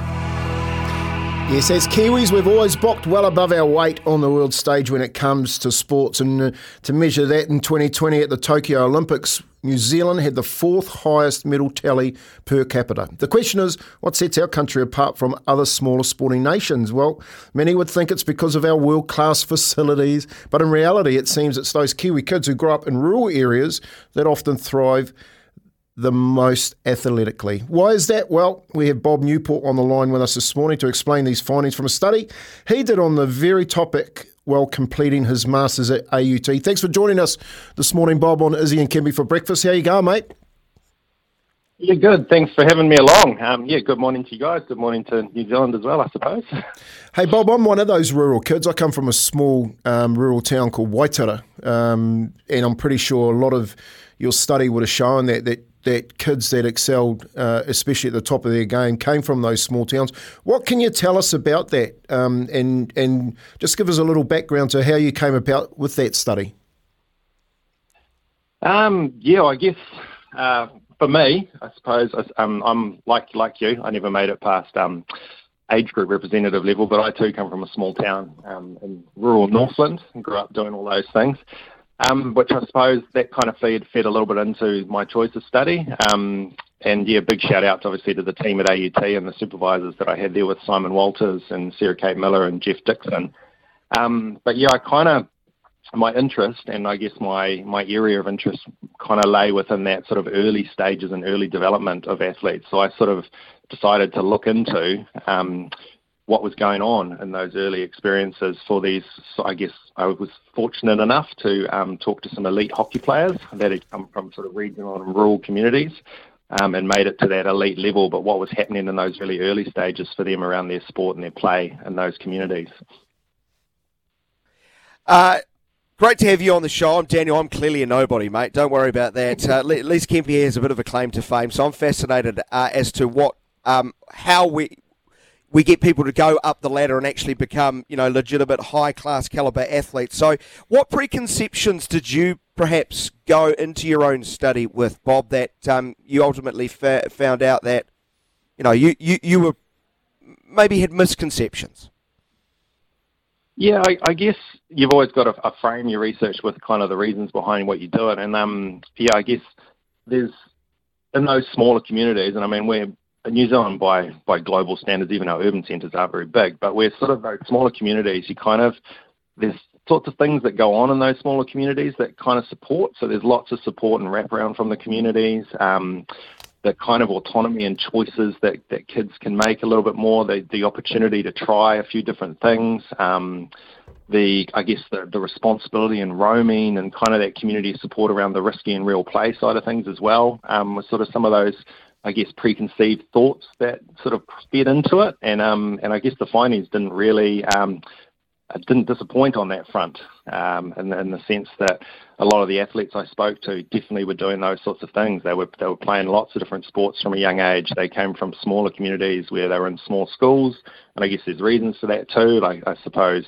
in smaller schools you often have the rugby team that becomes the basketball team, which becomes the volleyball team, so they try lots of different things, which I suppose feeds into that sampling mentality that we talk about a bit with sports.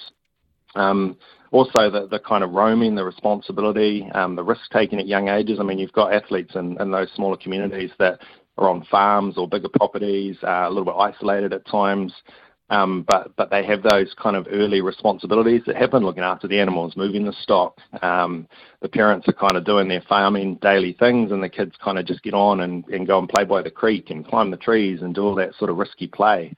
But also that I guess one of the biggest things for me that kind of came out of the research was that support notion and the community wraparound side of things. I mean, you can't take an athlete or a person out of the environment around them, and particularly in those smaller communities, there's that real wraparound support. Well, at least there was for these athletes that I spoke to anyway, that they sort of could roam the community and the community supported that. Everyone kind of knew who they were and looked out for each other. Access to facilities, and sort of, although the facilities might not have been sort of the best ones in those smaller communities, they kind of were able to use them and those sorts of things. But yeah, that's kind of some of those key things that came out of it, which is some of the ideas that I sort of had before, but also the findings definitely reflected that. It's really, I guess, another word that you can use, Paul, is that word.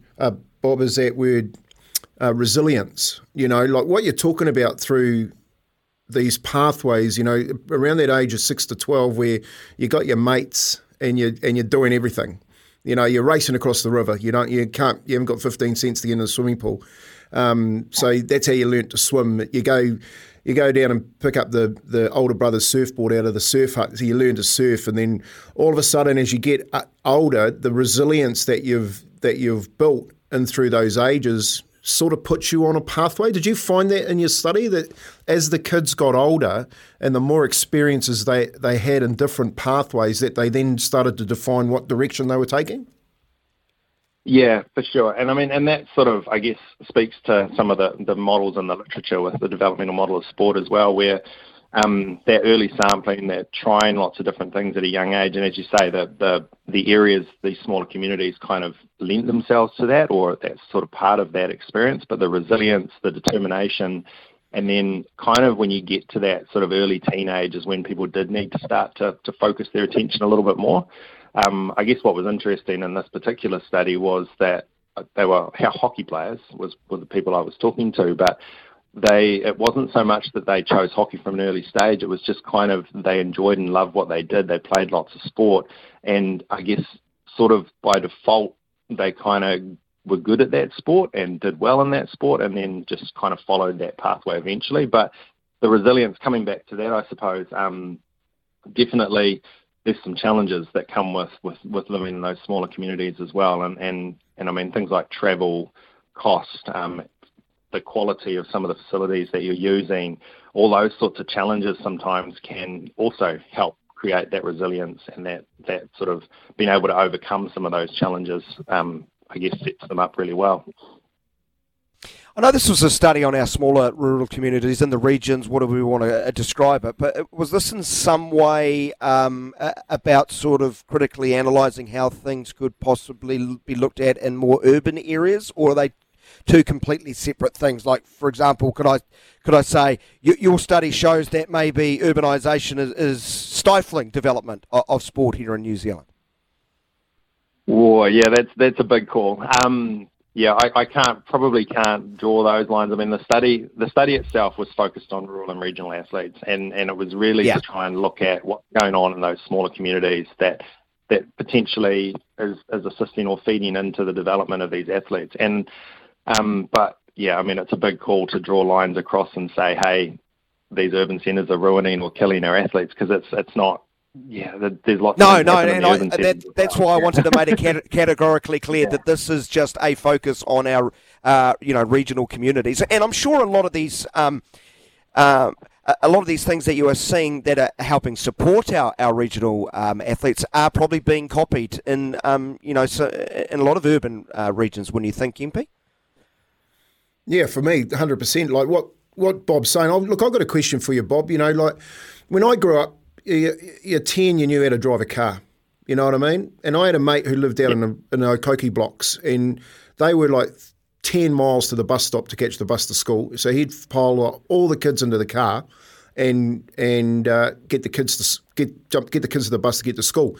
And then he'd go and ride motorbikes all day out on the farm while they're getting the dry stock in off the hills and stuff like that. And then come to football, he didn't have a pair of football boots, but you threw him the football because he just carved teams up. He was like a man, you know what I mean? So I know you're doing hockey, but do you find that maturity? I guess that's really the word that I'm looking at. A more mature athlete than you do from what Dan's saying, that city type player, because when you look through some of the better athletes, they seem to be a hell of a lot more developed early on than they do if they come from the city.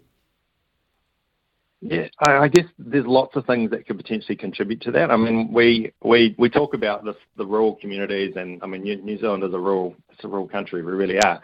And as you say, your examples and your stories speak to that a lot. And the guys that I was talking to were doing that sort of thing too. So they're all roaming, they're all playing in the creeks. They've got their group of mates, and the pickup sport, the muck around sport that they do, the deliberate play, the real play, the kind of unstructured stuff. Which, I mean, the literature speaks to that too. That there's lots of really awesome developmental stuff that goes on in those spaces where you can try things that you might not try in front of the coach on the field.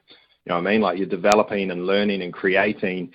And you get all those experiences, you sample lots of things, but then that kind of real risky play and taking responsibility and ownership and making responsible risk decisions, all kind of happening as well at the same time. And in those smaller rural communities, maybe that's happening in those spaces, and maybe the kids are allowed to do that a little bit more. I'm not really sure. I mean, in the urban settings, we always talk about the fact that there's a lot more people around. We don't necessarily let our kids roam as much.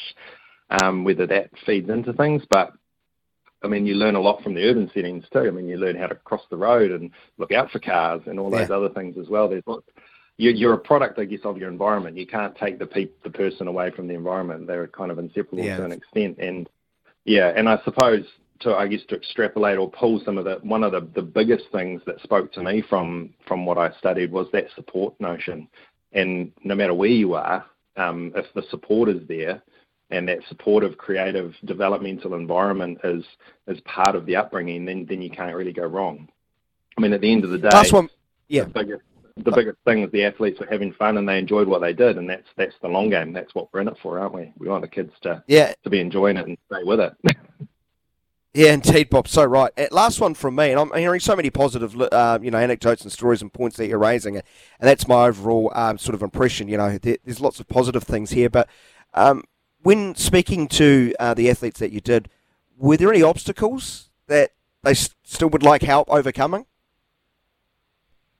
As far as for being a rural athlete and participating in sport, in general, I don't know if it's the tyranny of distance to go from point A to point B, those types of things. The time pressures. What were some of the obstacles that they did have to overcome? Well, yeah, I mean, it sort of speaks for itself in the sense that when we're now more isolated communities, and I guess in my local community as well, it's the same thing across the country, I suppose, is the travel. Travel's always a big one. And what tends to happen, particularly at the start to make those elite teams or the age group teams, is you have to go to the centres. And for a lot of rural athletes, that was a challenge because they needed the support. Like I had stories of parents that would drive for hours to get their kids to different sports events. And so travel, big one. Cost, as always, in most sports, is always a tricky one. And I suppose that speaks a lot to that support side of things because, I mean, parents, when I say support, it's not just parents, it's peers, it's siblings, it's coaches. Like these guys that I spoke to had very positive experiences with all of that, and maybe that's something too. In those smaller communities, your parents are often the coach and the volunteers, and they're involved in the sport as well. But those sorts of challenges around travel, around cost, the parents are often there supporting that. The time, so maybe in the smaller communities, coming from farming families, potentially parents had more time to spend or transport their kids around, that sort of thing, potentially is a consideration. The facilities, they're getting better and better as we speak, but in a lot of smaller communities, they're not the flashiest facilities at times.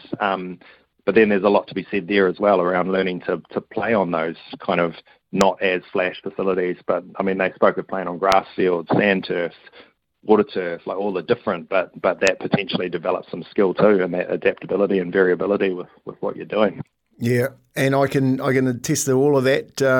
Moving sheep off paddocks, not wanting to get tackled. Hey, that's Bob Newport with a fantastic study, Bob. And honestly, the conversation that we've had on rural athletes this morning and where they come from, and you've just added to that with your sport and connection to the land. Thanks a lot for joining us this morning, Bob. You go well, and really enjoyed the chat. Awesome. Thank you very much for having me, guys. And have a great Wednesday. Sport and the connection to the land on Izzy and Kempy for breakfast. Collier's Rural and Agribusiness. Licence REAA 2008. Yeah, really fascinating stuff there from Bob. It just shows how resilient, resourceful New Zealanders are, just generally speaking, aren't they, Kempy? I had to fight the fight. I had to fight the fight for us urbanites. Yes, I know, and I you threw them off. You threw them off there a little bit. I had to sort of rearrange the deck of cards then. But yeah, look, well, I think when people hear something about a study, Kempy, they often 1 + 1 = 2. I just wanted Bob to clarify. It was solely about that aspect and shouldn't be thrown over the fence and. That the opposite is the true in urban centres. So I just want to make that, Yeah, no, that's right. Like you'd like to, I can only talk to that in real terms about coming to tournaments. When he said travelling in the support network, because that was his major message there, support. If it wasn't for our parents, we would never have been able to get to those big games that got us into those black jerseys. Like my parents in their old Fairmont, Ford Fairmont, 1971 XY Fairmont, would fill it up with CNG. Remember that, CNG? Yeah, I do. Because they couldn't afford a full tank of petrol and drive us from Taranaki to Christchurch to get to the tournament. And then spend the week down there staying with family and friends because we couldn't afford motels just to make sure that we got through that tournament and we could make it home, So, and that story is so common, Dan, for young rural kids trying to get, I guess, to the big cities to play in these tournaments. And one of the biggest problems that I guess we never asked them the question was around financial services and support and what that looks like in the future. Because if we don't really, look, I know of let's look about rugby league at the moment. Like in the far north, Whangarei and the far north, if you go north of Kawakawa, for instance, so Whangarei to Kawakawa is 50 Ks, 60 Ks. Well, if you go north of there, they can't get to play each other because it's too far to travel. So the northern competition really never ever gets off the ground with these two areas playing each other. So it's a good conversation from Bob Newport. I think a timely one too. Yeah, indeed. So keep your can't wait questions of the day answers coming through to us on 8833. There's a bit of reaction on Twitter as well. I see Lima Sopawanga's now weighed in. What's suggesting that Isaac Luke and the boys from Tokoroa, is it? Yeah, we have an easy one. Well, so he's voting. There's Joey Manu. He's got the name wrong. Is he? Joey Manu, is it? Well, from Tokoroa. You're the expert, my friend. Yeah. Okay. So Lima might have got it wrong. Isaac Luke's from Harwood. So Tokoroa getting some love there as well. We want to know what small town, what rural area of New Zealand has produced the best athletes, whether it's today or from eras gone by. I've had great reaction to it. Keep them coming. Really have enjoyed reading them out and hearing people claiming athletes who were born in different islands and nowhere near in Invercargill or Southland. Isn't that right, Neves? Peter Snell's a Southlander. Peter Snell. He'll own that till the cows come home. Don't worry, they come home every night, every morning. Brilliant stuff. You are listening to Daniel and Kempy for breakfast, thanks to Chemist Warehouse, the real house of fragrance. We will take a short break. Back with plenty more. It's 24 after 8. Suppliers, subbies, and more can take it out of you. But with PayApps, you can work smarter. PayApps is a contractor software that standardises your progress claims, saving you time chasing paperwork or amendments while getting your head out of spreadsheets. Approve subcontractor payment claims faster and streamline your admin with PayApps. Everything you need to manage progress claims in one platform. Used by leading builders worldwide. Visit payapps.com.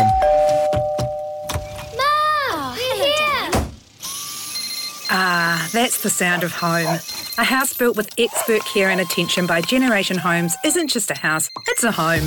A place that sets the stage for the rhythm of your life, whatever that may be. With agreed timeframes and fixed prices, building with Generation Homes is easier than you might think. Text Generation to 3001 to start today or visit generation.co.nz. Generation Homes, making building easy. Live ball-by-ball coverage of our Black Caps, brought to you by Resene Paints, proud partner of SENZ cricket coverage. 3 centuries in a series for Daryl Mitchell. He raises his bat, pumps his fist. Resene, New Zealand's most trusted paint brand. Mornings with Ian Smith. God knows what time it is in Pakistan, in Lahore. That's where our next guest is sitting. Matt Henry was deep in the middle of it. How do you celebrate these days in Pakistan? We never won a game, so I don't quite know. 2 a.m. here now. We'll probably get our bags packed, put them outside a room, and then we'll probably all come together in the team room for a little bit and order some food and have a nice quiet one because it's not far away from the next game either. So there's no limo and there's no champagne up the hill tonight, you're saying? No, none of that. Catch Smithy this morning from 9 on SENZ. When it comes to sport, you don't always have to agree. So let's have a yarn. Join me, Mark Stafford, 12 to 4 weekdays, only on SENZ. Support a healthy immune system with Go Healthy Verdefense 60s from Chemist Warehouse, now $23.99. You're listening to Izzy and Kempy for breakfast on SENZ. 29 minutes after 8 o'clock, better head off to Aroha and the news. The Tokoroa Mafia have come out and forced Kempy. I've just been sent a list of just rugby players from Tokoroa. It's quite impressive. Any list with Walter Little on it wins my heart. Yeah, fantastic stuff. Thank you very much That's quite an avatar you have. Paul, I'm going to guess your name is Paul from that. On 8833, someone writing here, Tolaga Bay, All Blacks, Māori All Blacks, Otara Hillary College, Junior Kiwis, schoolboys, Kiwis. You'll know Dean Clark, MP. I do know Dino. Actually, a very, very good friend, Dean Clark, went through all the junior grades and the Kiwi teams with Clarkie, and a mad whānau from Otahu, which is a great club up here in Auckland, which has probably got the most Kiwi captains ever. And I'll rattle off a couple: Richie Barnett, Tawara Nico, Huey McGarn, Mark Graham, Ruben Wiki. Should I keep going? That's a pretty good list, man. That's a pretty good list, isn't it? Yeah, Pretty good list. And I assume Christos has taken the proverbial here when he goes, morning, boys. Maybe do a poll to see if we want Izzy to come back. Go MSP. So he's obviously from the Maris Mafia in Wellington. Thank you, Christos. I appreciate that. Don't worry. Don't fret. Izzy's definitely coming back. Costa, stop it. Couple of baguettes and some ananas. For Kempy, I'm sure. We are about to head off to news with Aroha. I'll quickly update the Champions League. There has been some movement in the game between Real Madrid and Chelsea. Unsurprising, Chelsea fans. Your side's getting battered. It's 1-0 to Real Madrid, 3-0 on aggregate. That's what I mean, battered. 3-0 on aggregate in the UEFA Champions League. These are second leg games, of course, so surely no way back for the hapless Chelsea at the moment. They really are ship without a rudder sail or a hope or a captain, it would seem.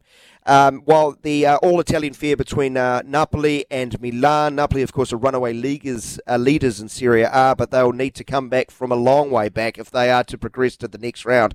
They trail Milan 1-0 on the day and now 2-0 on aggregate. We're into the 67th minute.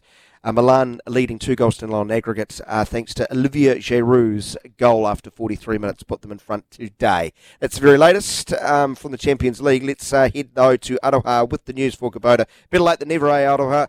Together we are shaping and building New Zealand. 14:76 a.m. in Auckland. This is SENZ. It's Kiwi for Sport. Making SENZ news this hour, an independent review has been greenlit by Gore Council members as the council continues to struggle with relationship breakdowns and governance being investigated. Fire and Emergency believes a fire at a block of Auckland apartments in Newmarket was deliberately lit. And Absolute Vodka has halted all exports to Russia again after backlash in its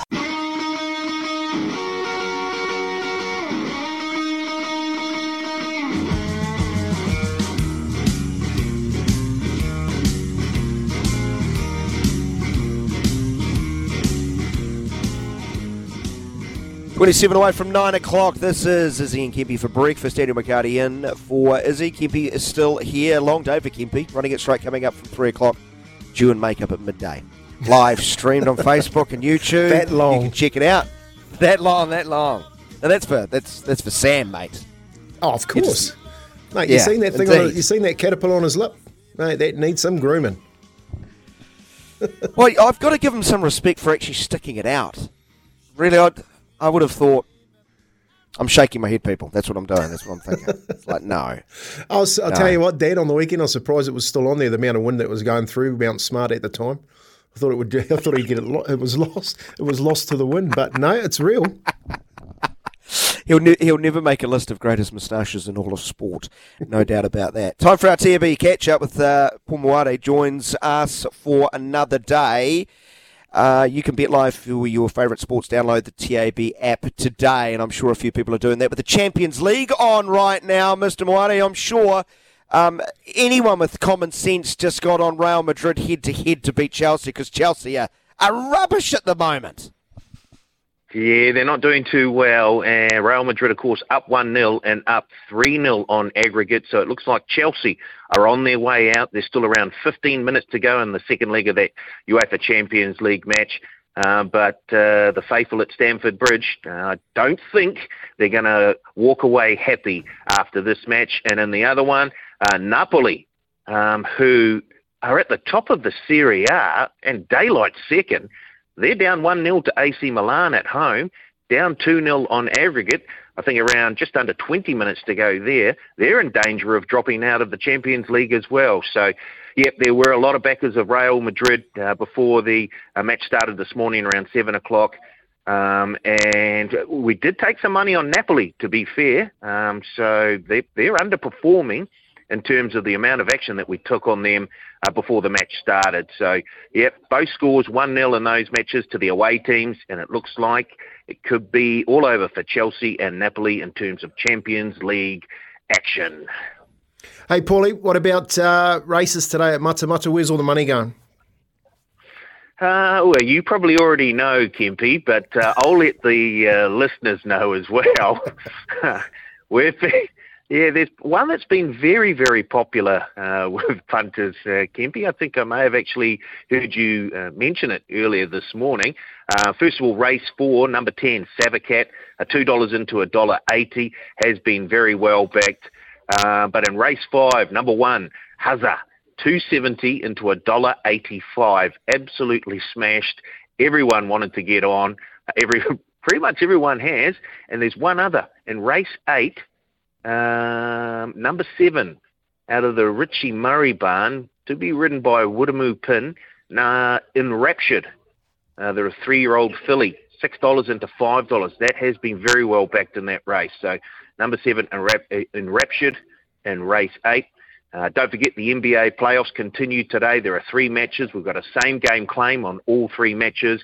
The Celtics, who look like they're just a wee bit too classy for the Atlanta Hawks. They've got a 1-game lead in that series. They're $1.19 to beat the Hawks today at $4.55.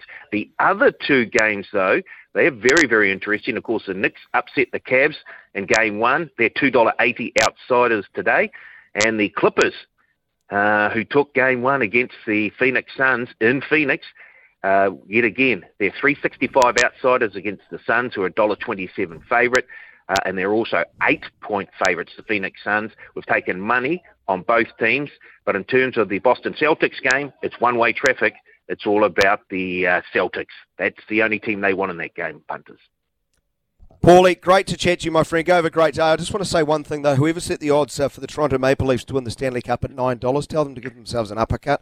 As a big Toronto Maple Leafs fan, they're never going to win the Stanley Cup ever again, mate. I've just resigned myself to that fact, mate. $9, having a laugh, son. It sounds like there's a curse on the Maple Leafs, not unlike the curse that was on the Chicago Cubs, and they didn't win for over 100 years. So all you have to do is wait for another 70 or 80 years. Don't worry about it. Oh God, thanks, Paulie. Oh God, thanks so much. Boys. Have a great day. Paulie Moati from the TAB. Watch and bet live on your favourite sports and racing at tab.co.nz. Please gamble responsibly and R18. It was R18 when I was thinking there about waiting another 70 years for the Maple Leafs. Last time we won, I think there were 6 teams in the competition. That tells you everything you need to know, Kempy. It's been a long time. It's a long time between drinks. I'm a novice to the show and the structure of your weekly segments. Are we heading to the rumour mill? We are. Are we heading to the rumour mill? We are. The rumour mill with Izzy and Kempy. Yes, it's that time of the week, Mr. McCarty, and the ears to the ground, and we've just walked through the doors of every best rumour that's going around at the moment, and I've got one, hot off the press, came off yesterday actually. Got a phone call from a mates up in Queensland, the great pineapple country, and he didn't really want to say why Brad Thorne had been punted from the Queensland Reds. But rumour has resigned. Pretty resigned. Yes, but let me redesign where he's headed. Apparently, defensive coach of the All Blacks. Apparently. Wow. Okay, interesting. I've got a rumour. Apparently, SENZ headquarters is moving to Tokoroa so we can piss excellence every week. At the High Performance Centre. That High Performance New Zealand apparently are building a multi-million-dollar high performance centre down there with a radio studio on the roof. Exactly. Oh, mate, that's nearly as good. Shocking. That's nearly as good as my next one. Jack Whiten heading to the Warriors. Seriously, there was a delayed. But he's not worth it. Spud Carroll told us that. I know, but I guess when Sean finally leaves, they need to find another halfback. And rumour has it that Jack Whiten is talking to the Warriors about making Auckland his home. Mate, it is the capital of New Zealand. It is the capital of Aussie in Canberra. Capital city, yeah, absolutely. To everyone who lives in Auckland. Giancarlo Italiano, he's going to sign Chris Wood. Did you hear that? About time we have a striker that can't score goals. They just add to the other 100 that we've had. Oh, harsh. Harsh. Harsh. Can't score goals when you're injured, I guess, Kempy. Yeah. Here's a rumour. Yeah. I reckon this one's true. That Beaver Donald has overtaken Izzy in the weight skate. Apparently in the last month he's put on 15 kilos. And they've, Like had to go to a new... or bad weight? They've had to go to a croissant factory to make their own croissants from now on because they can't find any. They've eaten out the south of France. So it's not 15 kgs of good weight, you're telling me? Croissant. Yeah. I've actually got I've got a rumour here, fellas. Now, this comes after Joe's news report the other day. Very interesting. The Phoenix are getting rid of Ufuk Talay. Turns out Stephen Lampard's on the plane and he's on the way over to New Zealand at the moment. Is he Neeps, is he like a love child? Well, that's what I've heard through the rumours, of course. But That's what's he another coming rumour out in to itself. be? The assistant coach or to play? Assistant coach, Because- player. He's also going to be the general manager as well. Don't coach. I don't want them to coach. To play. Neither of them can coach. Neither of them can coach. I don't want them. Well, they might as well get up front and become strikers because I'd have more chance than Chris Wood.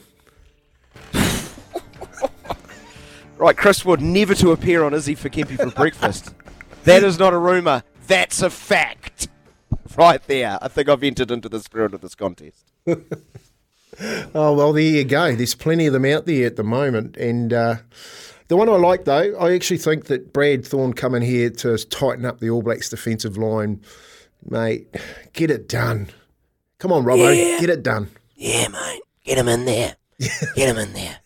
17 away from 9. Thank you, Kempy. Very interesting rumour mill. We'll be back after this. 12 away from 9 o'clock. This is Izzy and Kempy for breakfast. I know, Kempy, you're high on the Phoenix and possibly what they could achieve in future seasons. You feel there's a good base there as playing stocks, and it's probably a good job to take over if you coach, is probably what you're thinking, right? 100%. 100%. I reckon... And I only say that, Dan, because my boy, he's 26 now. When we went to the Ames Games when he was 11, so some 15 odd years ago, I was blown away for those 11-year-olds playing soccer. And I thought in the future, New Zealand's going to have a really, really good soccer team. And I think now's that time between now and the next 10 years where our kids are actually going to really step up to the plate. Well, Wellington Phoenix clearly a big part of the development of New Zealand football. How about I pick over the bones of the press conference yesterday that announced the new coach of the Wellington Phoenix, Giancarlo Italiano, if you missed the news, replacing Ufuk Talay, the assistant coach, stepping up to the head coaching role over the next 2 years. Sean Gill, the director of football, pointed out they're thrilled to make this appointment internally. They feel it's critical to the club that they not only develop players, but they're also developing staff and coaches. I think they've got at least 3 with pro badges now, another group of 2 or 3 training for that. Rob Morrison, the chairman and principal owner, also stepped in and said they've known for some time that Talay would not be coaching next season. And they started off by looking internally, and then after concluding interviews internally, felt they didn't need to enter the market. Kempy, that's quite a pat on the back for the new coach. He's won them over on, love at first sight. Well, I think, and this is one of the areas where IP gets lost, doesn't it, Dan? When you have coaches come in and then all of a sudden you push them out and you don't see them around for too long. I think any coach that has done quite well with a club, like Ufuk has, for instance, he should have a say in who the next successor is, understanding the culture and the environment. And you're dead right. So they've obviously looked at Giancarlo and gone, yes, this guy can coach and he is someone for the future as we build our team, along with Chris Wood at striker. It's... I reckon a really exciting time and somewhat not too dissimilar to what the Warriors are doing with Andrew Webster as a 40-year-old. So he's got very young coach, got to obviously bring his own, this is the next step, bring his own mix into the play. Because for me, like you said, the pro badges, who has he got that's filling those other seats underneath him that can actually get the best out of the team, especially now that players also know what he's like as an assistant coach. Does that transition to a head coach? Is it smooth or can he make it smoother by getting the right appointments? Yeah, very interesting. He also mentioned that they've already got a couple of candidates in mind for replacing him as assistant coach. As far as his background, he got into that in a lovely story of how he got into coaching. He was a Sunday League football player, essentially, and basically the club's team coach went AWOL. And someone on the team said, I reckon you'd be a really good coach. So he essentially stood in. The team started to go well, and then he just progressed up the ranks. Where he came across Ufuk Talay, he was under-20 coach at Sydney FC under Graham Arnold. Talay arrived as an assistant coach. We know what happened there. Talay then gets promoted, gets the job at the Wellington Phoenix, and he brings over Italiano as an analyst, and more recently as an assistant coach. So, before he got into coaching, before he came in here to New Zealand, he was contemplating becoming, and I quote, a very unhappy lawyer. He was about to finish his degree, but now he's just done his pro license badges. He's softly spoken. He's got a lovely sort of presence about him, but lovely self-deprecating humour. I hope he goes really well. And he did pay tribute to Ufuk Talay, who did offer him so much support, and doesn't think he would have put his name forward without Ufuk Talay's thoughts, and called him a father figure. I know we're running out of time, but maybe we'll talk about this tomorrow. But Rob Morrison had some rather interesting things to say about New Zealand football and the lack of development from New Zealand football. So I might hold off on those and drop those in your lap tomorrow at some stage. But we've got to take a break. So Giancarlo Italiano will take over the reins. Congratulations. With the Wellington Phoenix. Yeah, well done. Good luck to him, and good luck to the team for the remainder of the season. Long may it continue, we say. Back after this. Our Champions League, Victor Osimhen has just scored for Napoli with a minute remaining in added time. It's back to 1-1 on the day and 2-1 on aggregate. They're trailing AC Milan. I'm sure Smithy will follow this after 9 a.m. He is here to preview this magnificent program. And with a reorganised memorabilia wall behind a magnificent structure there, Smithy. What have you got lined up on your show after 9? I just got a call from Cameron George too. I've got a beautiful Warriors jersey on the way just to... Up the top there. Yes, he said that, Smithy. Just make sure you get those corporate box tickets when they head down there to play the Broncos. Hey, I want to talk about the boat ramp hat behind you. Like, do you actually wear that? Are you a skipper? That one there? Yeah, that's the one. The captain. Steady the ship. That's the captain. Kane Williamson. Captain the ship. Steady the ship, boy. What's wrong with that? There you go. Where's the signature? The signature? What about the Winks one up the top there? As I said the other day. Signed by Hugh Bowman. Right, Chris Waller. You were an owner, were you? Wow. I've got one in the wardrobe as well, Kempy. It's actually signed by the horse. Mr. Ed. Talking about horses. What do you got coming up? Well, I've got Louis Herman Watt with me again today. Can you believe my luck? So there'll be a little bit of the old horse talk on the agenda. Don't you worry about that. Being a race day at Matamata too, just by the by. And the first actually goes before the show's over. We could make money before the show's even over. How fantastic is that? And isn't it false advertising when you talk about me being the doyen when you've got the snake from Wellington on a rainy day operating the breakfast show? Isn't it? It's just false advertising. I'm humbled, Smithy. I don't believe in a single syllable that fell out of your mouth, though. The snake, eh? The snake. I've known one or two snakes over the years. Usually it's not a complimentary nickname, but we'll catch up at some point. No, it's not. You don't want to know the story. No one wants to know the story. We'll get it out of him, Smithy. We'll get it out of him. You never want to know the story. I promise ye. Thanks so much, Smithy. Have a great show. Give my best to Louis and Kempy. Another treat. And catch you tomorrow.